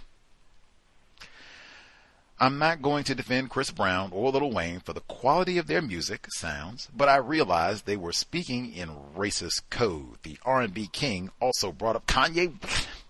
Can't believe it. That old anti-Semite brought up Kanye West during his Who I Am presentation. Either Kanye was the first artist he saw in concert or the first record he bought. I don't remember. He then said he was, oh my God, are you serious? Why is this workplace time? Like, come on. He then said he was ashamed that you're not supposed to like Kanye now. The R&B King's family are Jewish. I said, come on. What does this have to do with work? Man? Come on. Yeah, the R&B King said his family is Jewish on the grandfather. Oh my God. Jewish on the grandfather's side, and I guess Kanye has said a few things about Jews recently. The old anti-Semite. I would have had to get up and take a break on that one. Like, Jesus Christ, what does this, all of this is under Who I Am? I'm Jewish, and just, if you give me 5 minutes, I just want to talk about that old anti-Semite Kanye West. And, I was his biggest fan, and then it went off the rails, and remember, what does this have to do with the job? Like, how is this helping our bottom line? We just need 5 minutes. Everybody get their free 5 minutes to say something bad about Kanye West and Lil Wayne and Chris Brown, incidentally. And I'm not defending any of them, but what does this have to do with the job? Man, I don't even think we need to talk about Donald Trump. It's white people who committed crimes. We don't need to talk about that either. Let's just get back to work. God. Man, we done hopped into, oh my God, the black anti-Semites. I was Jewish on my grandfather's. Oh. I hope there was no questions like, Do your 5 minutes. Whoever is on the clock, you don't get no grace period. Like, it's 5 and that's it. We are done. We have things to do. Thank you. We got our diss in on Kanye West. We'll never buy his products again. Let's get back to work. Come on, man. She said they use that sort of nonsense, call that work. I don't even know what that's supposed to be. Team building? What is that? They get 5 minutes so I can come up here and I can get my diss in for black people. I think that totally any time in the work, because I've seen that too, where they want to get their 5 minutes in and say, oh, I just hate that Jay-Z. Oh, I hate that Kanye. You know, he started off okay, and I thought, and then I think about it. Yeah, I don't do no Kanye. I don't do no 2 thumbs down. Yeah, I don't do no Kanye. I see that where they get 5 minutes in to do some anti-blackness, right? And then we can get back to work. Number 16. The R&B king is very sneaky. I returned from leave. Is very sneaky. I returned from leave a few months ago and caught with my racist ex-manager, and she informed me she didn't get the permanent role. Later that day, I caught with incompetent Carrie, the R&B king, and Honor's biggest fangirl. Are they like a gang? Do they, like, is this different clique? Unjust networking? They hang out as a mob, go mistreat people in the office, go mistreat the non-white people? She continued to discuss that changes, but no one mentioned the racist not getting the job. My racist ex-manager let me know she had already informed them, so I asked if there were any other staffing changes. Dahmer's greatest fangirl started to tell me, but the R&B king started pulling faces to signal her to stop. We were meeting online so I could see what he was doing. I let them know the racist ex-manager had told me she did not get the role, so they then started talking about the issue. I could see him signaling Dahmer's greatest fangirl to get on code. See, that's what I guess answered my question. So I guess, yes, they do have some sort of unjust networking clique where they kick it and share information amongst themselves, maybe go out and mistreat people or what have you, and then, hey, wow. You're supposed to, that even like, man, you're online, like send a text, do something, or a private message, like, come on, man. Oh, she already, oh, okay, she already, oh, okay, now we can let it go, okay. Got to be better in the future. Don't be telling nigger everything. And that's all of our workplace. You see the contrast when she, talking with the lady, just asked basic, right? Whoa, what are you asking that for? Aren't we nosy? They talked it all out and then make sure we don't share with you. They'll just come to you talking about the basics. Like, oh yeah, they got stale donuts downstairs left over from yesterday if you want any. Let's see, anything else to report? I think we got a new ream of paper. Anything else? Yes, that's all we'll tell her about. Like, even the fresh donuts. Fresh donuts are for us. We'll tell her about the fresh donuts tomorrow.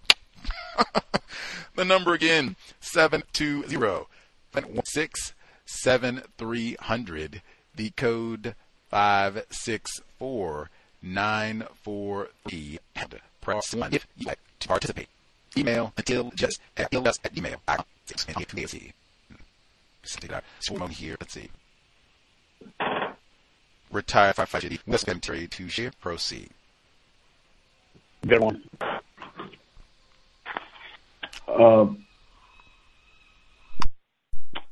My report today is the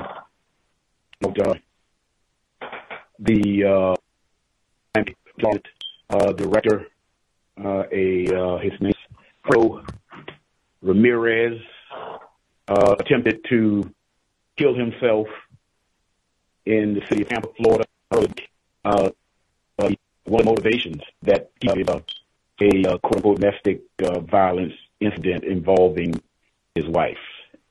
The racial aspect goes along with this, is that the new appointed director is a black female by the name of Stephanie Daniels. She due to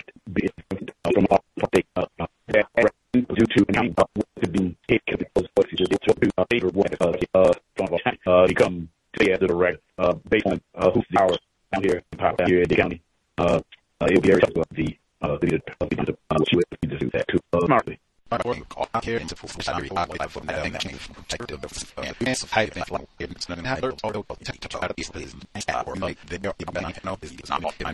Do the best you can, and yeah, don't be surprised if you get tossed out of there. Let us see. Let's see. Other folks who have commentary to share. Number again, 720-716-7300. The code 564-943#. Press star 61 if you would like to participate. We'll give folks another 2-3 minutes. If they have commentary they want to make sure that they get in their own workplace situation. The bots, or any other technology taking over, changing the workplace situation. The heat wave, that one, another one. Many folks have had to deal with the intense weather situation that we've had going on in the States, around the world. Let us know, as well as hopefully we got some folks as well who've been able to figure out some things to get those nickels, stay safe, avoid mistreatment, conflict, even with other non-white people in the workplace. We'll be here Saturday, compensatory call-in, 8 p.m. Eastern, 5 p.m. Pacific. Catch up on what's transpired the last 7 days or so. We'll be here Monday. White guests only. Actually, Monday and Tuesday, to get my bearings correct. Monday and Tuesday, as we continue active summer of 2023. Maybe even check in and see how some of the other folks, different locations, are dealing with the heat over this summer. Can't emphasize enough. If you are a non-white person and you're in some of those places that have had all of this, intense weather, that is the black self-respect in terms of asking for breaks, water. It might be air conditioning if you're in vehicles or what have you, and they don't have air conditioning, changing the work schedule if that means coming in earlier, starting later, both. It could be a variety of things in terms of responding, especially like some people it's not even just 100-degree heat, it's 110-degree heat and that type of thing. So, I mean, take that seriously. Frequently, white people, they will show a total disregard for the lives of non-white people. So you will have to make your safety a priority. Speak up, and especially if you're in areas where traditionally they've not had these sort of, major weather events in the summertime, speak up. Let's see. Other commentary folks want to make sure they get in neutralizing workplace racism. Let's see.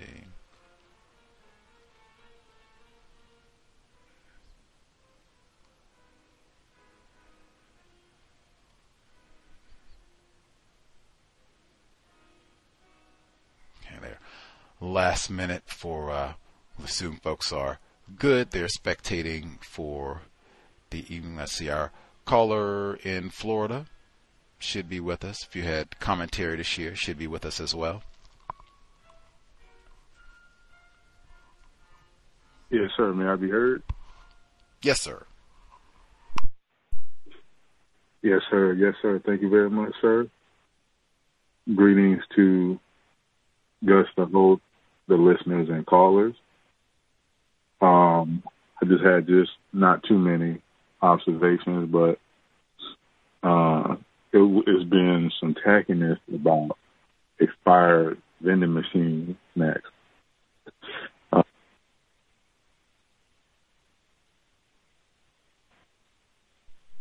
My fault. My finger slipped. I was sitting there like, what happened? My fault.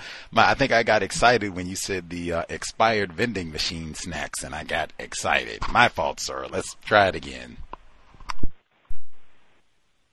Oh, appreciate it. No problem. But yes, like through the years, they have things like Funyuns, Doritos, things that really are going to raise your blood pressure, sodium and everything. So it was I think it was definitely tacky. the email. It was 2 emails by 2 top tier white people. So the first one was about M&M's, Milky Way, you know, and it was like in the email that was sent to us in the civil courthouse. So they had to raise the price from like, I think it was from 75 cents to $1.25. So it was a picture on the email first from the chief deputy clerk, and it said 50 cents for these expired. Now, they admittedly said that it's expired, and it's got the expiration date on the sale tag, and it says 50 cents. Now, prior to that, it was $1.25. So I just think deception, in a way, still, even though they telling you that it used to be $1.25, I just still feel like it's something deceitful about that. But for instance, it's July the 28th. Now, the sale tag got like April or May 15th or something like that, for example. It said that it had that on the pictures of someone designed and put together a sales tag to put in the machine. And they took a picture of it and sent it out to the staff. All right. And this dude was trying to, oh, you know, it's not really that bad. Or you can just, you could just go on downstairs if you want to purchase something, if you want, go right ahead. And, you know, like just trying to minimize it. Want people to buy or spend money on these expired snacks, especially there was candy bars, so chocolate too. So I'll put that Wellesley moment in there, chocolate. So today there was a part 2 of this, the sequel. The top person. Now, before I got to this email, there were people digging through the bag. Once again, M&Ms, the chocolate M&Ms in a brown bag. Like, do you want sauce? I'm good. You know, they tried to sell them at a lower price, and then they had people going around the different departments with this bag full of snacks. It's expired.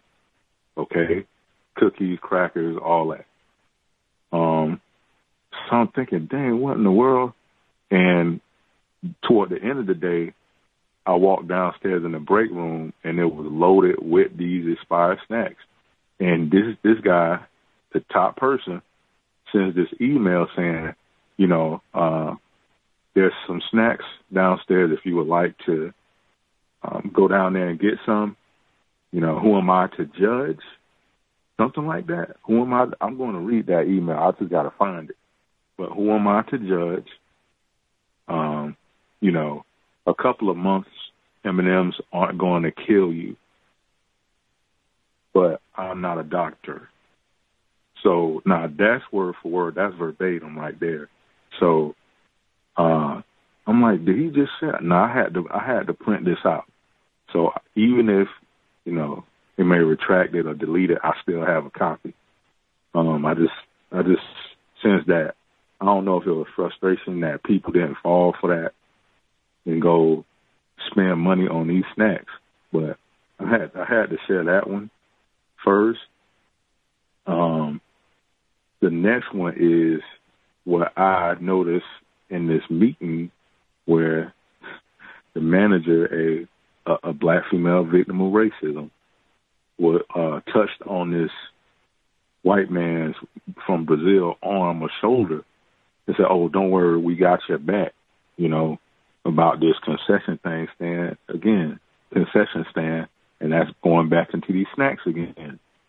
But yeah, she asked a question about him having to do this job, and yeah, she put her hand on his shoulder, and I'm like, that's doing too much. But I don't know if anybody mentioned anything about that, but I didn't really say too much.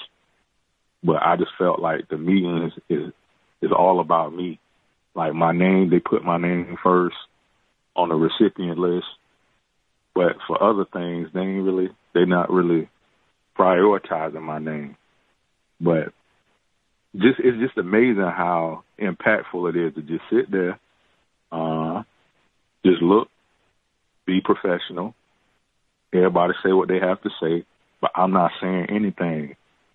And I think that's having an impact on the meeting, especially on the manager.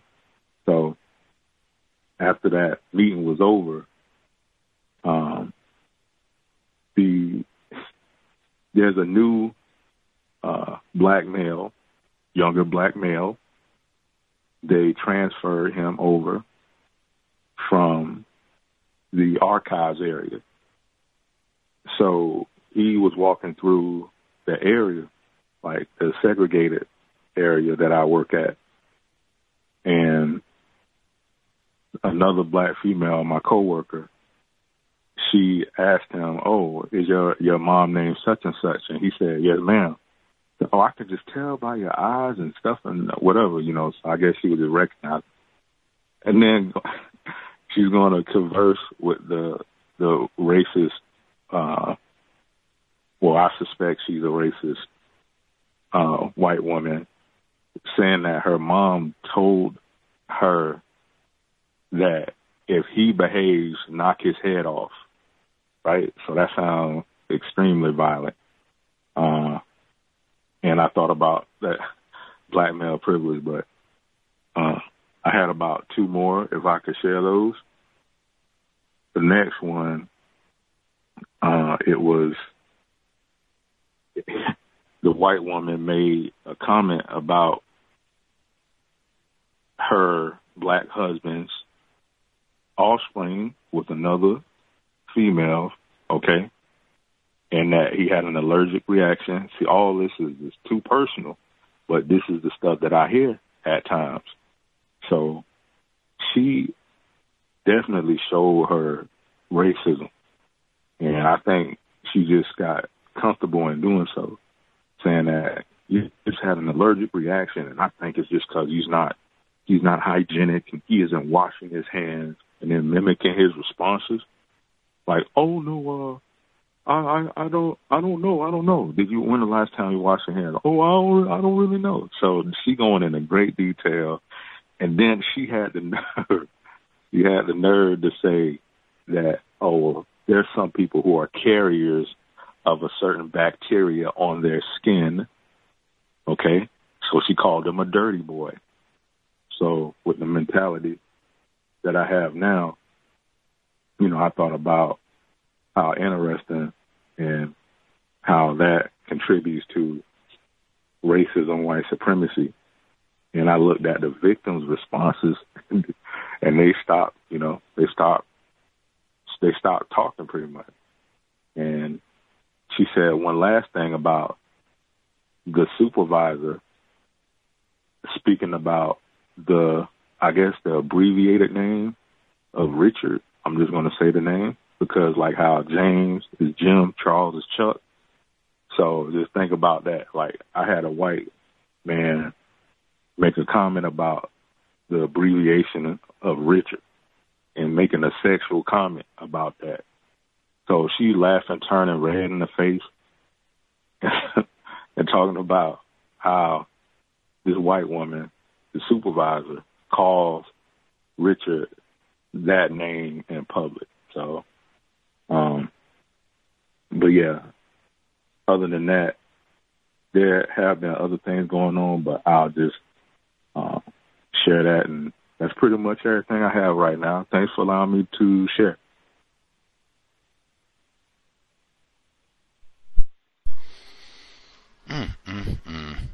Wow. Much obliged. Once again, you can have a huge impact. You don't have to go out and jump up and down, protest. You don't have to wear a radical T-shirt says, kill crackers or, something bizarre like that. You don't have to be shouting and yelling.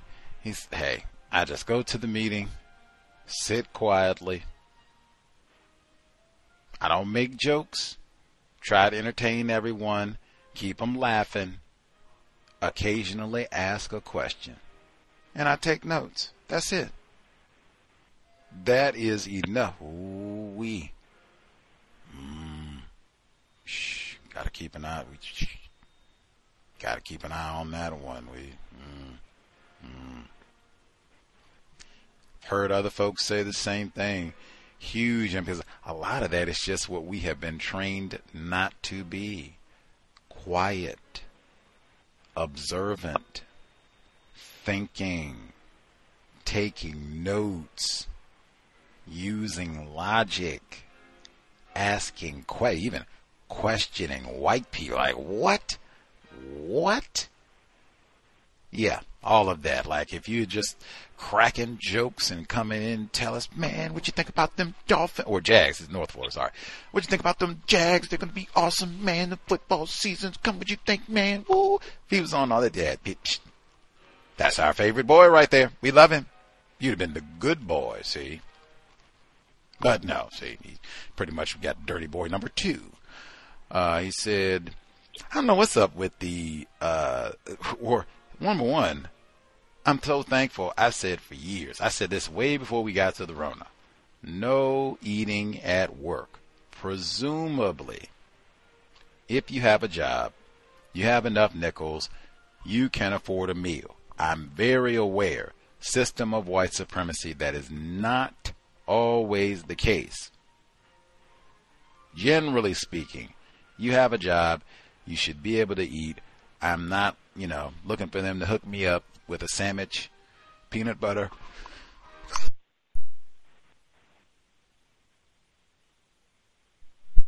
2 sneezes, man.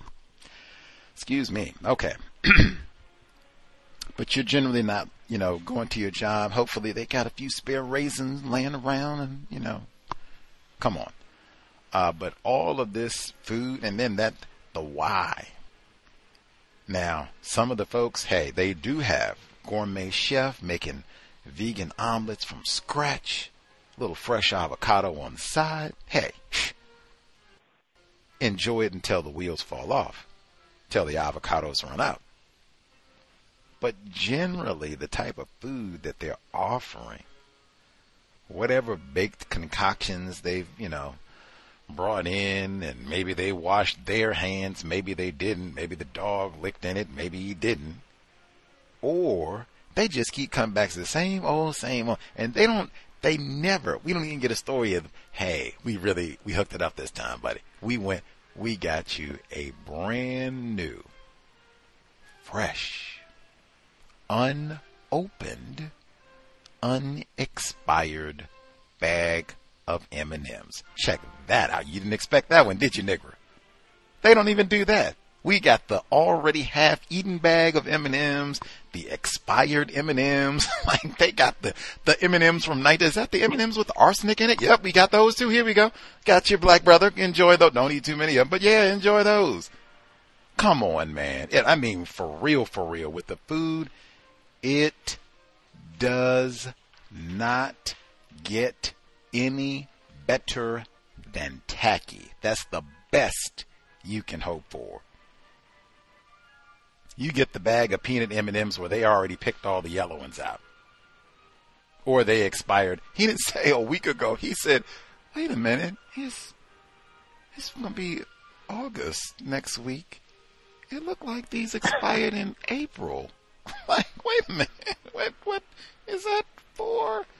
Wait a minute. And we're talking about food, even if it was fresh. This is the stuff they tell you not to eat anyway. Ruin your teeth, high blood pressure, gout, all that. That's what they already said. Unless you got the Ozempic ready. Like, stay away from all of that when it's fresh. Much less, dang, now it's 4 months past the expiration. Is this The Walking Dead or something? Like, we're in, oh my God, what are we going to do? We got to break into the snack machine and, oh, this is the only way. Like, come on, man. Come on. We can do way better, like 1 billion times better. That's why I admit, no thank you. I'm good. No thank. And tacky through the, hey, we got a discount. If anybody wants some discount expired Snickers or other goodies, we'll hook it up for you. Like, really? Florida, no oranges. Expired snack machine goodies. That's what you think of us at the courthouse. And then, apparently, other people, they follow logic. Like, I don't think I need expired Funyuns. Maybe that's why they stayed there so long. We don't eat Funyuns. They come on at the end of he said they sent the email. Hey, good buddies, we got some snacks. No judgment. Just, help yourself. If you want the victuals, dig in. Come on. Spreading diabetes, tooth decay, all that. Trying to gain some weight for us before we wrap up summertime. Like, come on, man. Throw it in the trash and keep it moving. Maybe we should get better snack options for the vending machine. Nah. Let's see. They got the... he said that the black female, we got your back. Talking about I guess the fellow, he's born in Brazil. They're trying to do concessions and all that. Like, I don't endorse a whole lot of touching in the workplace. Like, even if you want to support this person for all of that, that's great. You could just say that, sir, we're totally with you, man. We're going to help get all this up. Like, you're not by yourself. They're all the way. You let me know how I can be of service, and I'm right there. Like, right on. Hey, we don't have to do all that, patent and really, I would discourage. You see that Kevin Spacey trial just this week? He got exonerated, but man, forestall all of that. Keep our paws to ourselves. And then you don't want to reciprocate that, because see, people see that if it's out in public and say, oh, she likes a little support. Oh, well, I'll come. Hey, how you doing? And I got to get a little rub and feeling. Like, yeah, we like a little. So like that everybody keep their hands to their self. I was confused because I could have sworn that maybe she was trying to say, if he doesn't behave, knock his head off. But it seemed like he was pretty confident. Like she said, if he behaves, knock his head off. Like, I guess regardless, I would put all that in I don't know that this is appropriate for the workplace to be talking in this manner. Other people might be listening. I just wouldn't be talking that way publicly in the workplace. You feel how you feel about corporal punishment or whatever else.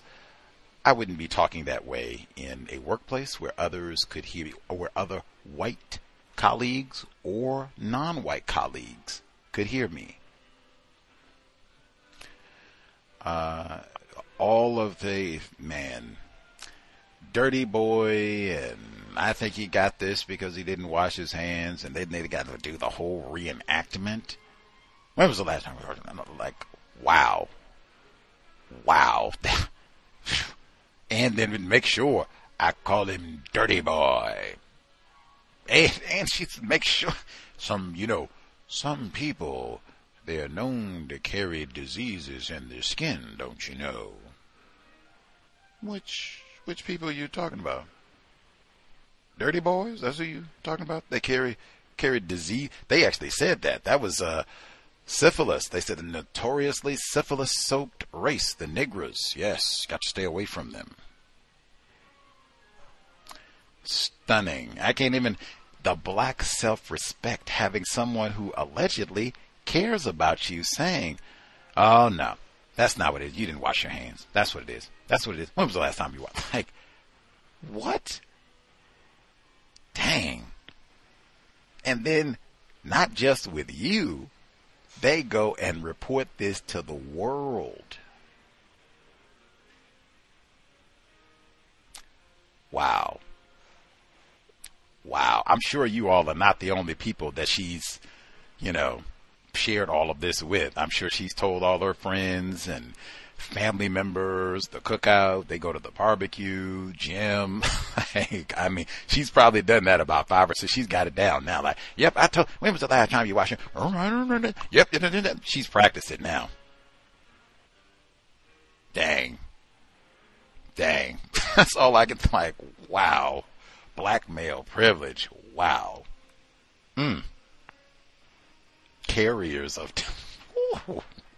Did she say that to him? I'm thinking like, where is your black self-respect that after this one conversation? Like, did she say that to him too? Like, this is your fault. You didn't wash your hands, did you? No, you didn't. No, you didn't. No, you didn't. And some people are known to carry diseases. Looking like, oh, do I carry diseases? Like, oh, man. Black self-respect at 0 just from one conversation. Wow. And then hey, guys, can I? Yes, sir. Yes, sir. I'm glad you mentioned that because it was right at that instance. I looked at the victim, the manager, and the way that she was looking at her, the white woman, like, did you really just say that? And I just said, hey, I just looked back at the computer screen, like, I already expected her behavior to be this way. I just think, like how many victims in that confusion, she's just so openly casual with that racism. And I can just sense that she noticed that something wasn't right about her saying that, like, stone carriers and bacteria. She just, because in any other instance, she'll be trying to speak on trying to give advice or anything, because I guess because she's older, we're younger.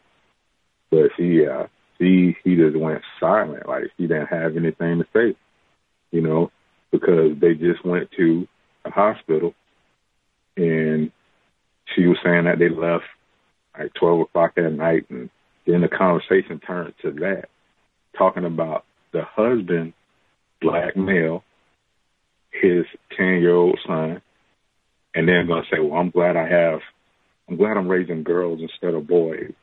So, but I think that was racism right there.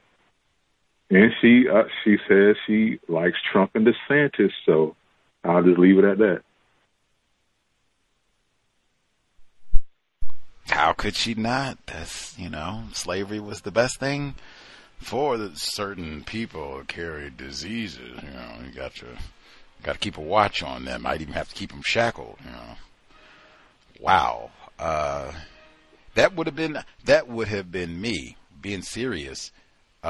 If you do not understand what it means to be classified as white when situations like that occur, and it can, especially like if you think, hey, I thought she was cool, we worked together, or at least I was indifferent, I was going to come to speak, maybe we go to the barbecue, what have you, and she says all that, like, whoa, what, like you said, it seems like something is wrong, but I don't really know what to call this, like, and you just kind of feel stupefied, like,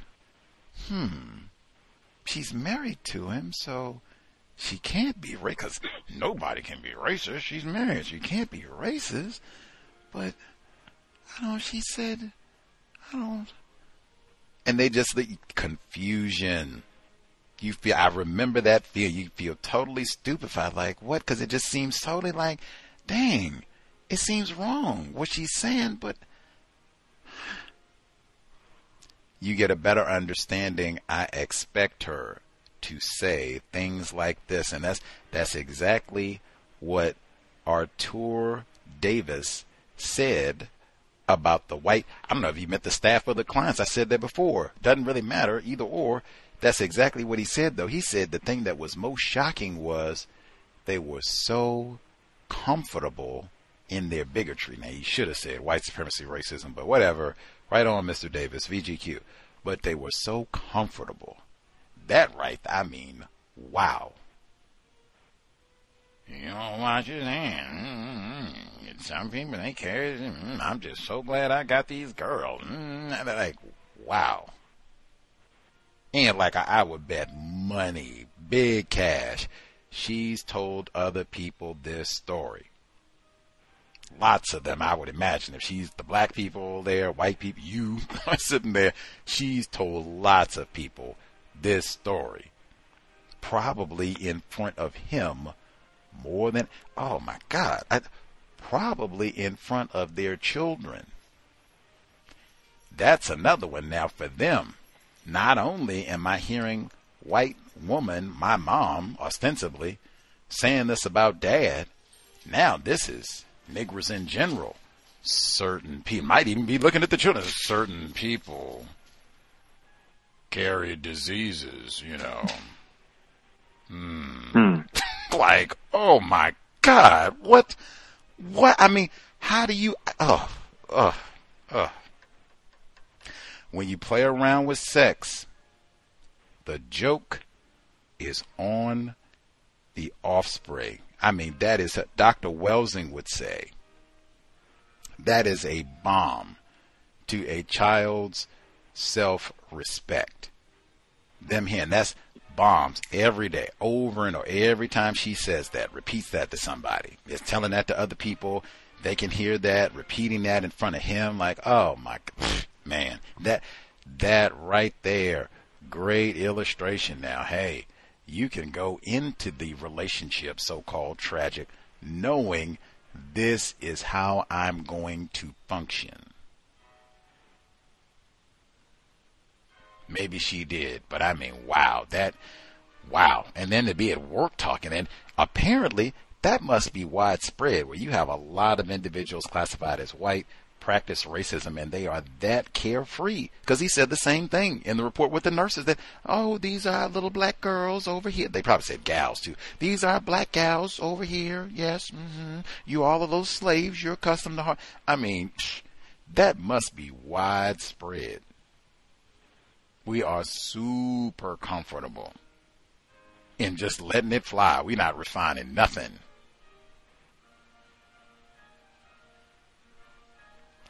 Make note. That's what, write it down. That's all I would write it down. Date, time. I wouldn't be mad. I wouldn't be jumping up and down. Write it down. Slaves. Black gals. Some people carry diseases. Don't wash hands. When's the last time they caricatured it out? Write it down. And even, man, you got a witness on that with, that's the type of thing that could start, if you are a victim and you are confused, that would have, that type of thing had happened on like today, I would think about that all weekend long. That's the sort of thing that ends up driving you to, what is this racism thing? Because I swear, that seems like it's it. But she's married to a black guy. Like, she can't be a racist. I'm going to have to do some studying. Yes, study. Tragic, man. Tragic arrangements. Other folks, commentary, anything else they need to get in before we wrap things up?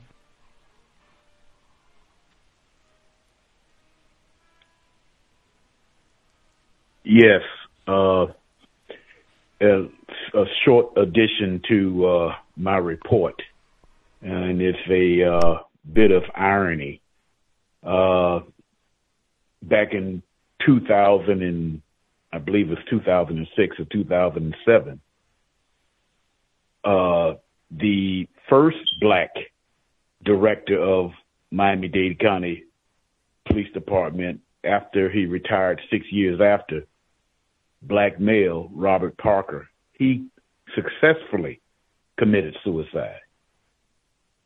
So that's a bit of irony with this story that I reported, that it seemed as though that particular job position is quite stressful, quite stressful and probably some other things. I remember meeting him, this person that unfortunately successfully committed suicide, Mr. Robert Parker. That's it. Black mental health. Thank you for the reminder for that portion. That is so important. Can't bury the mental health portion. My goodness. One, that's many folks work on jobs where they experience so much stress and terrorism, whether it's direct racism or, just messing you over on your schedules and not getting promotions and wage theft and all the rest of it, where it becomes, they said with the workers for the chatbots in Kenya, they said they started having all kinds of increased anxiety, couldn't sleep, would see people with a fork or what have you, and we'd be thinking that they were going to do something harmful to themselves or others. All of that. There are tons of jobs on this here plantation where, yes, you might even end up with some self-destructive behaviors because it's such a toxic environment. Try as best you can. That's why we have, this program.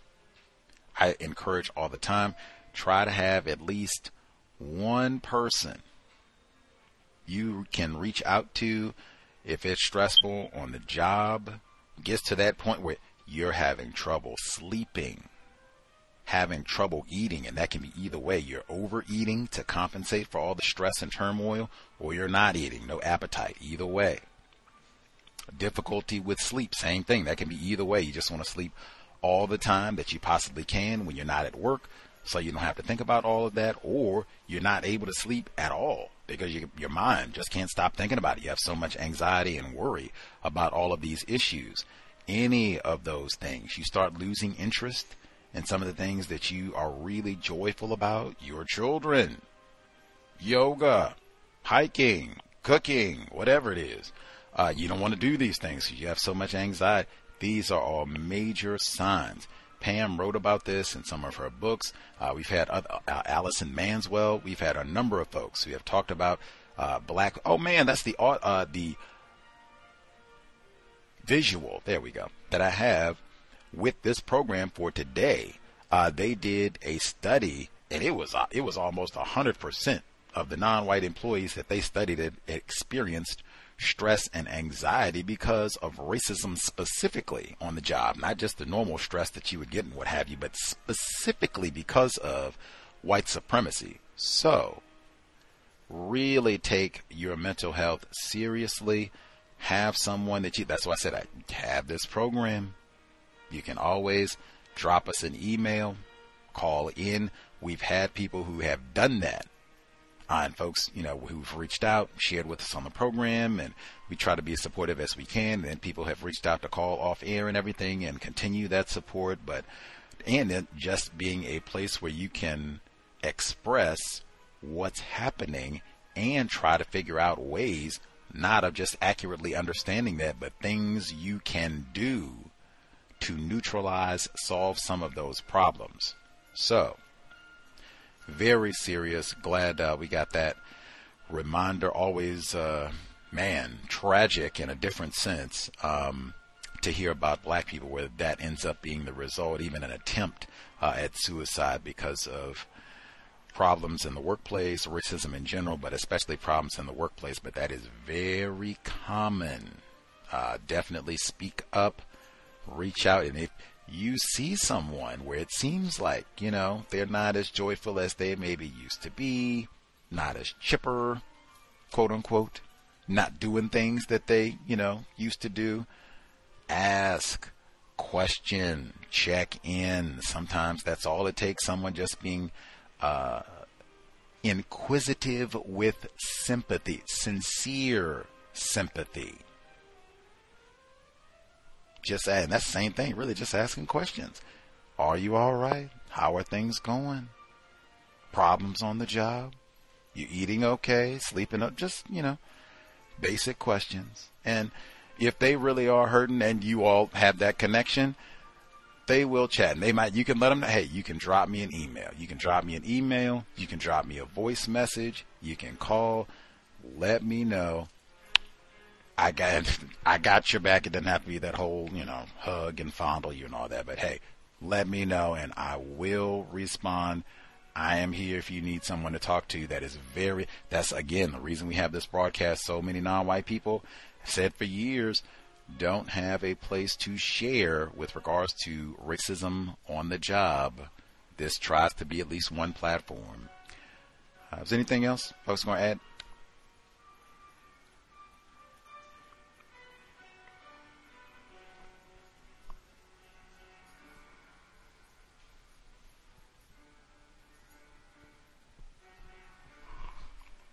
Everybody satisfied for the day? See.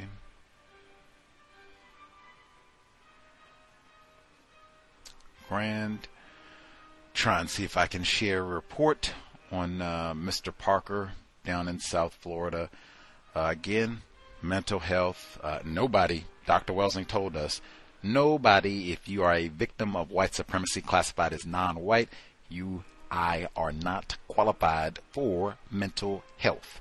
Again, why we should try and do our best to get this problem solved ASAP. But in the meantime, let's do as much as we can, getting quality rest where we can. Get some extra. We don't need all the expired M&Ms, Funyuns, potato chips. It's summertime at least. Like, man, go to the farmer's market.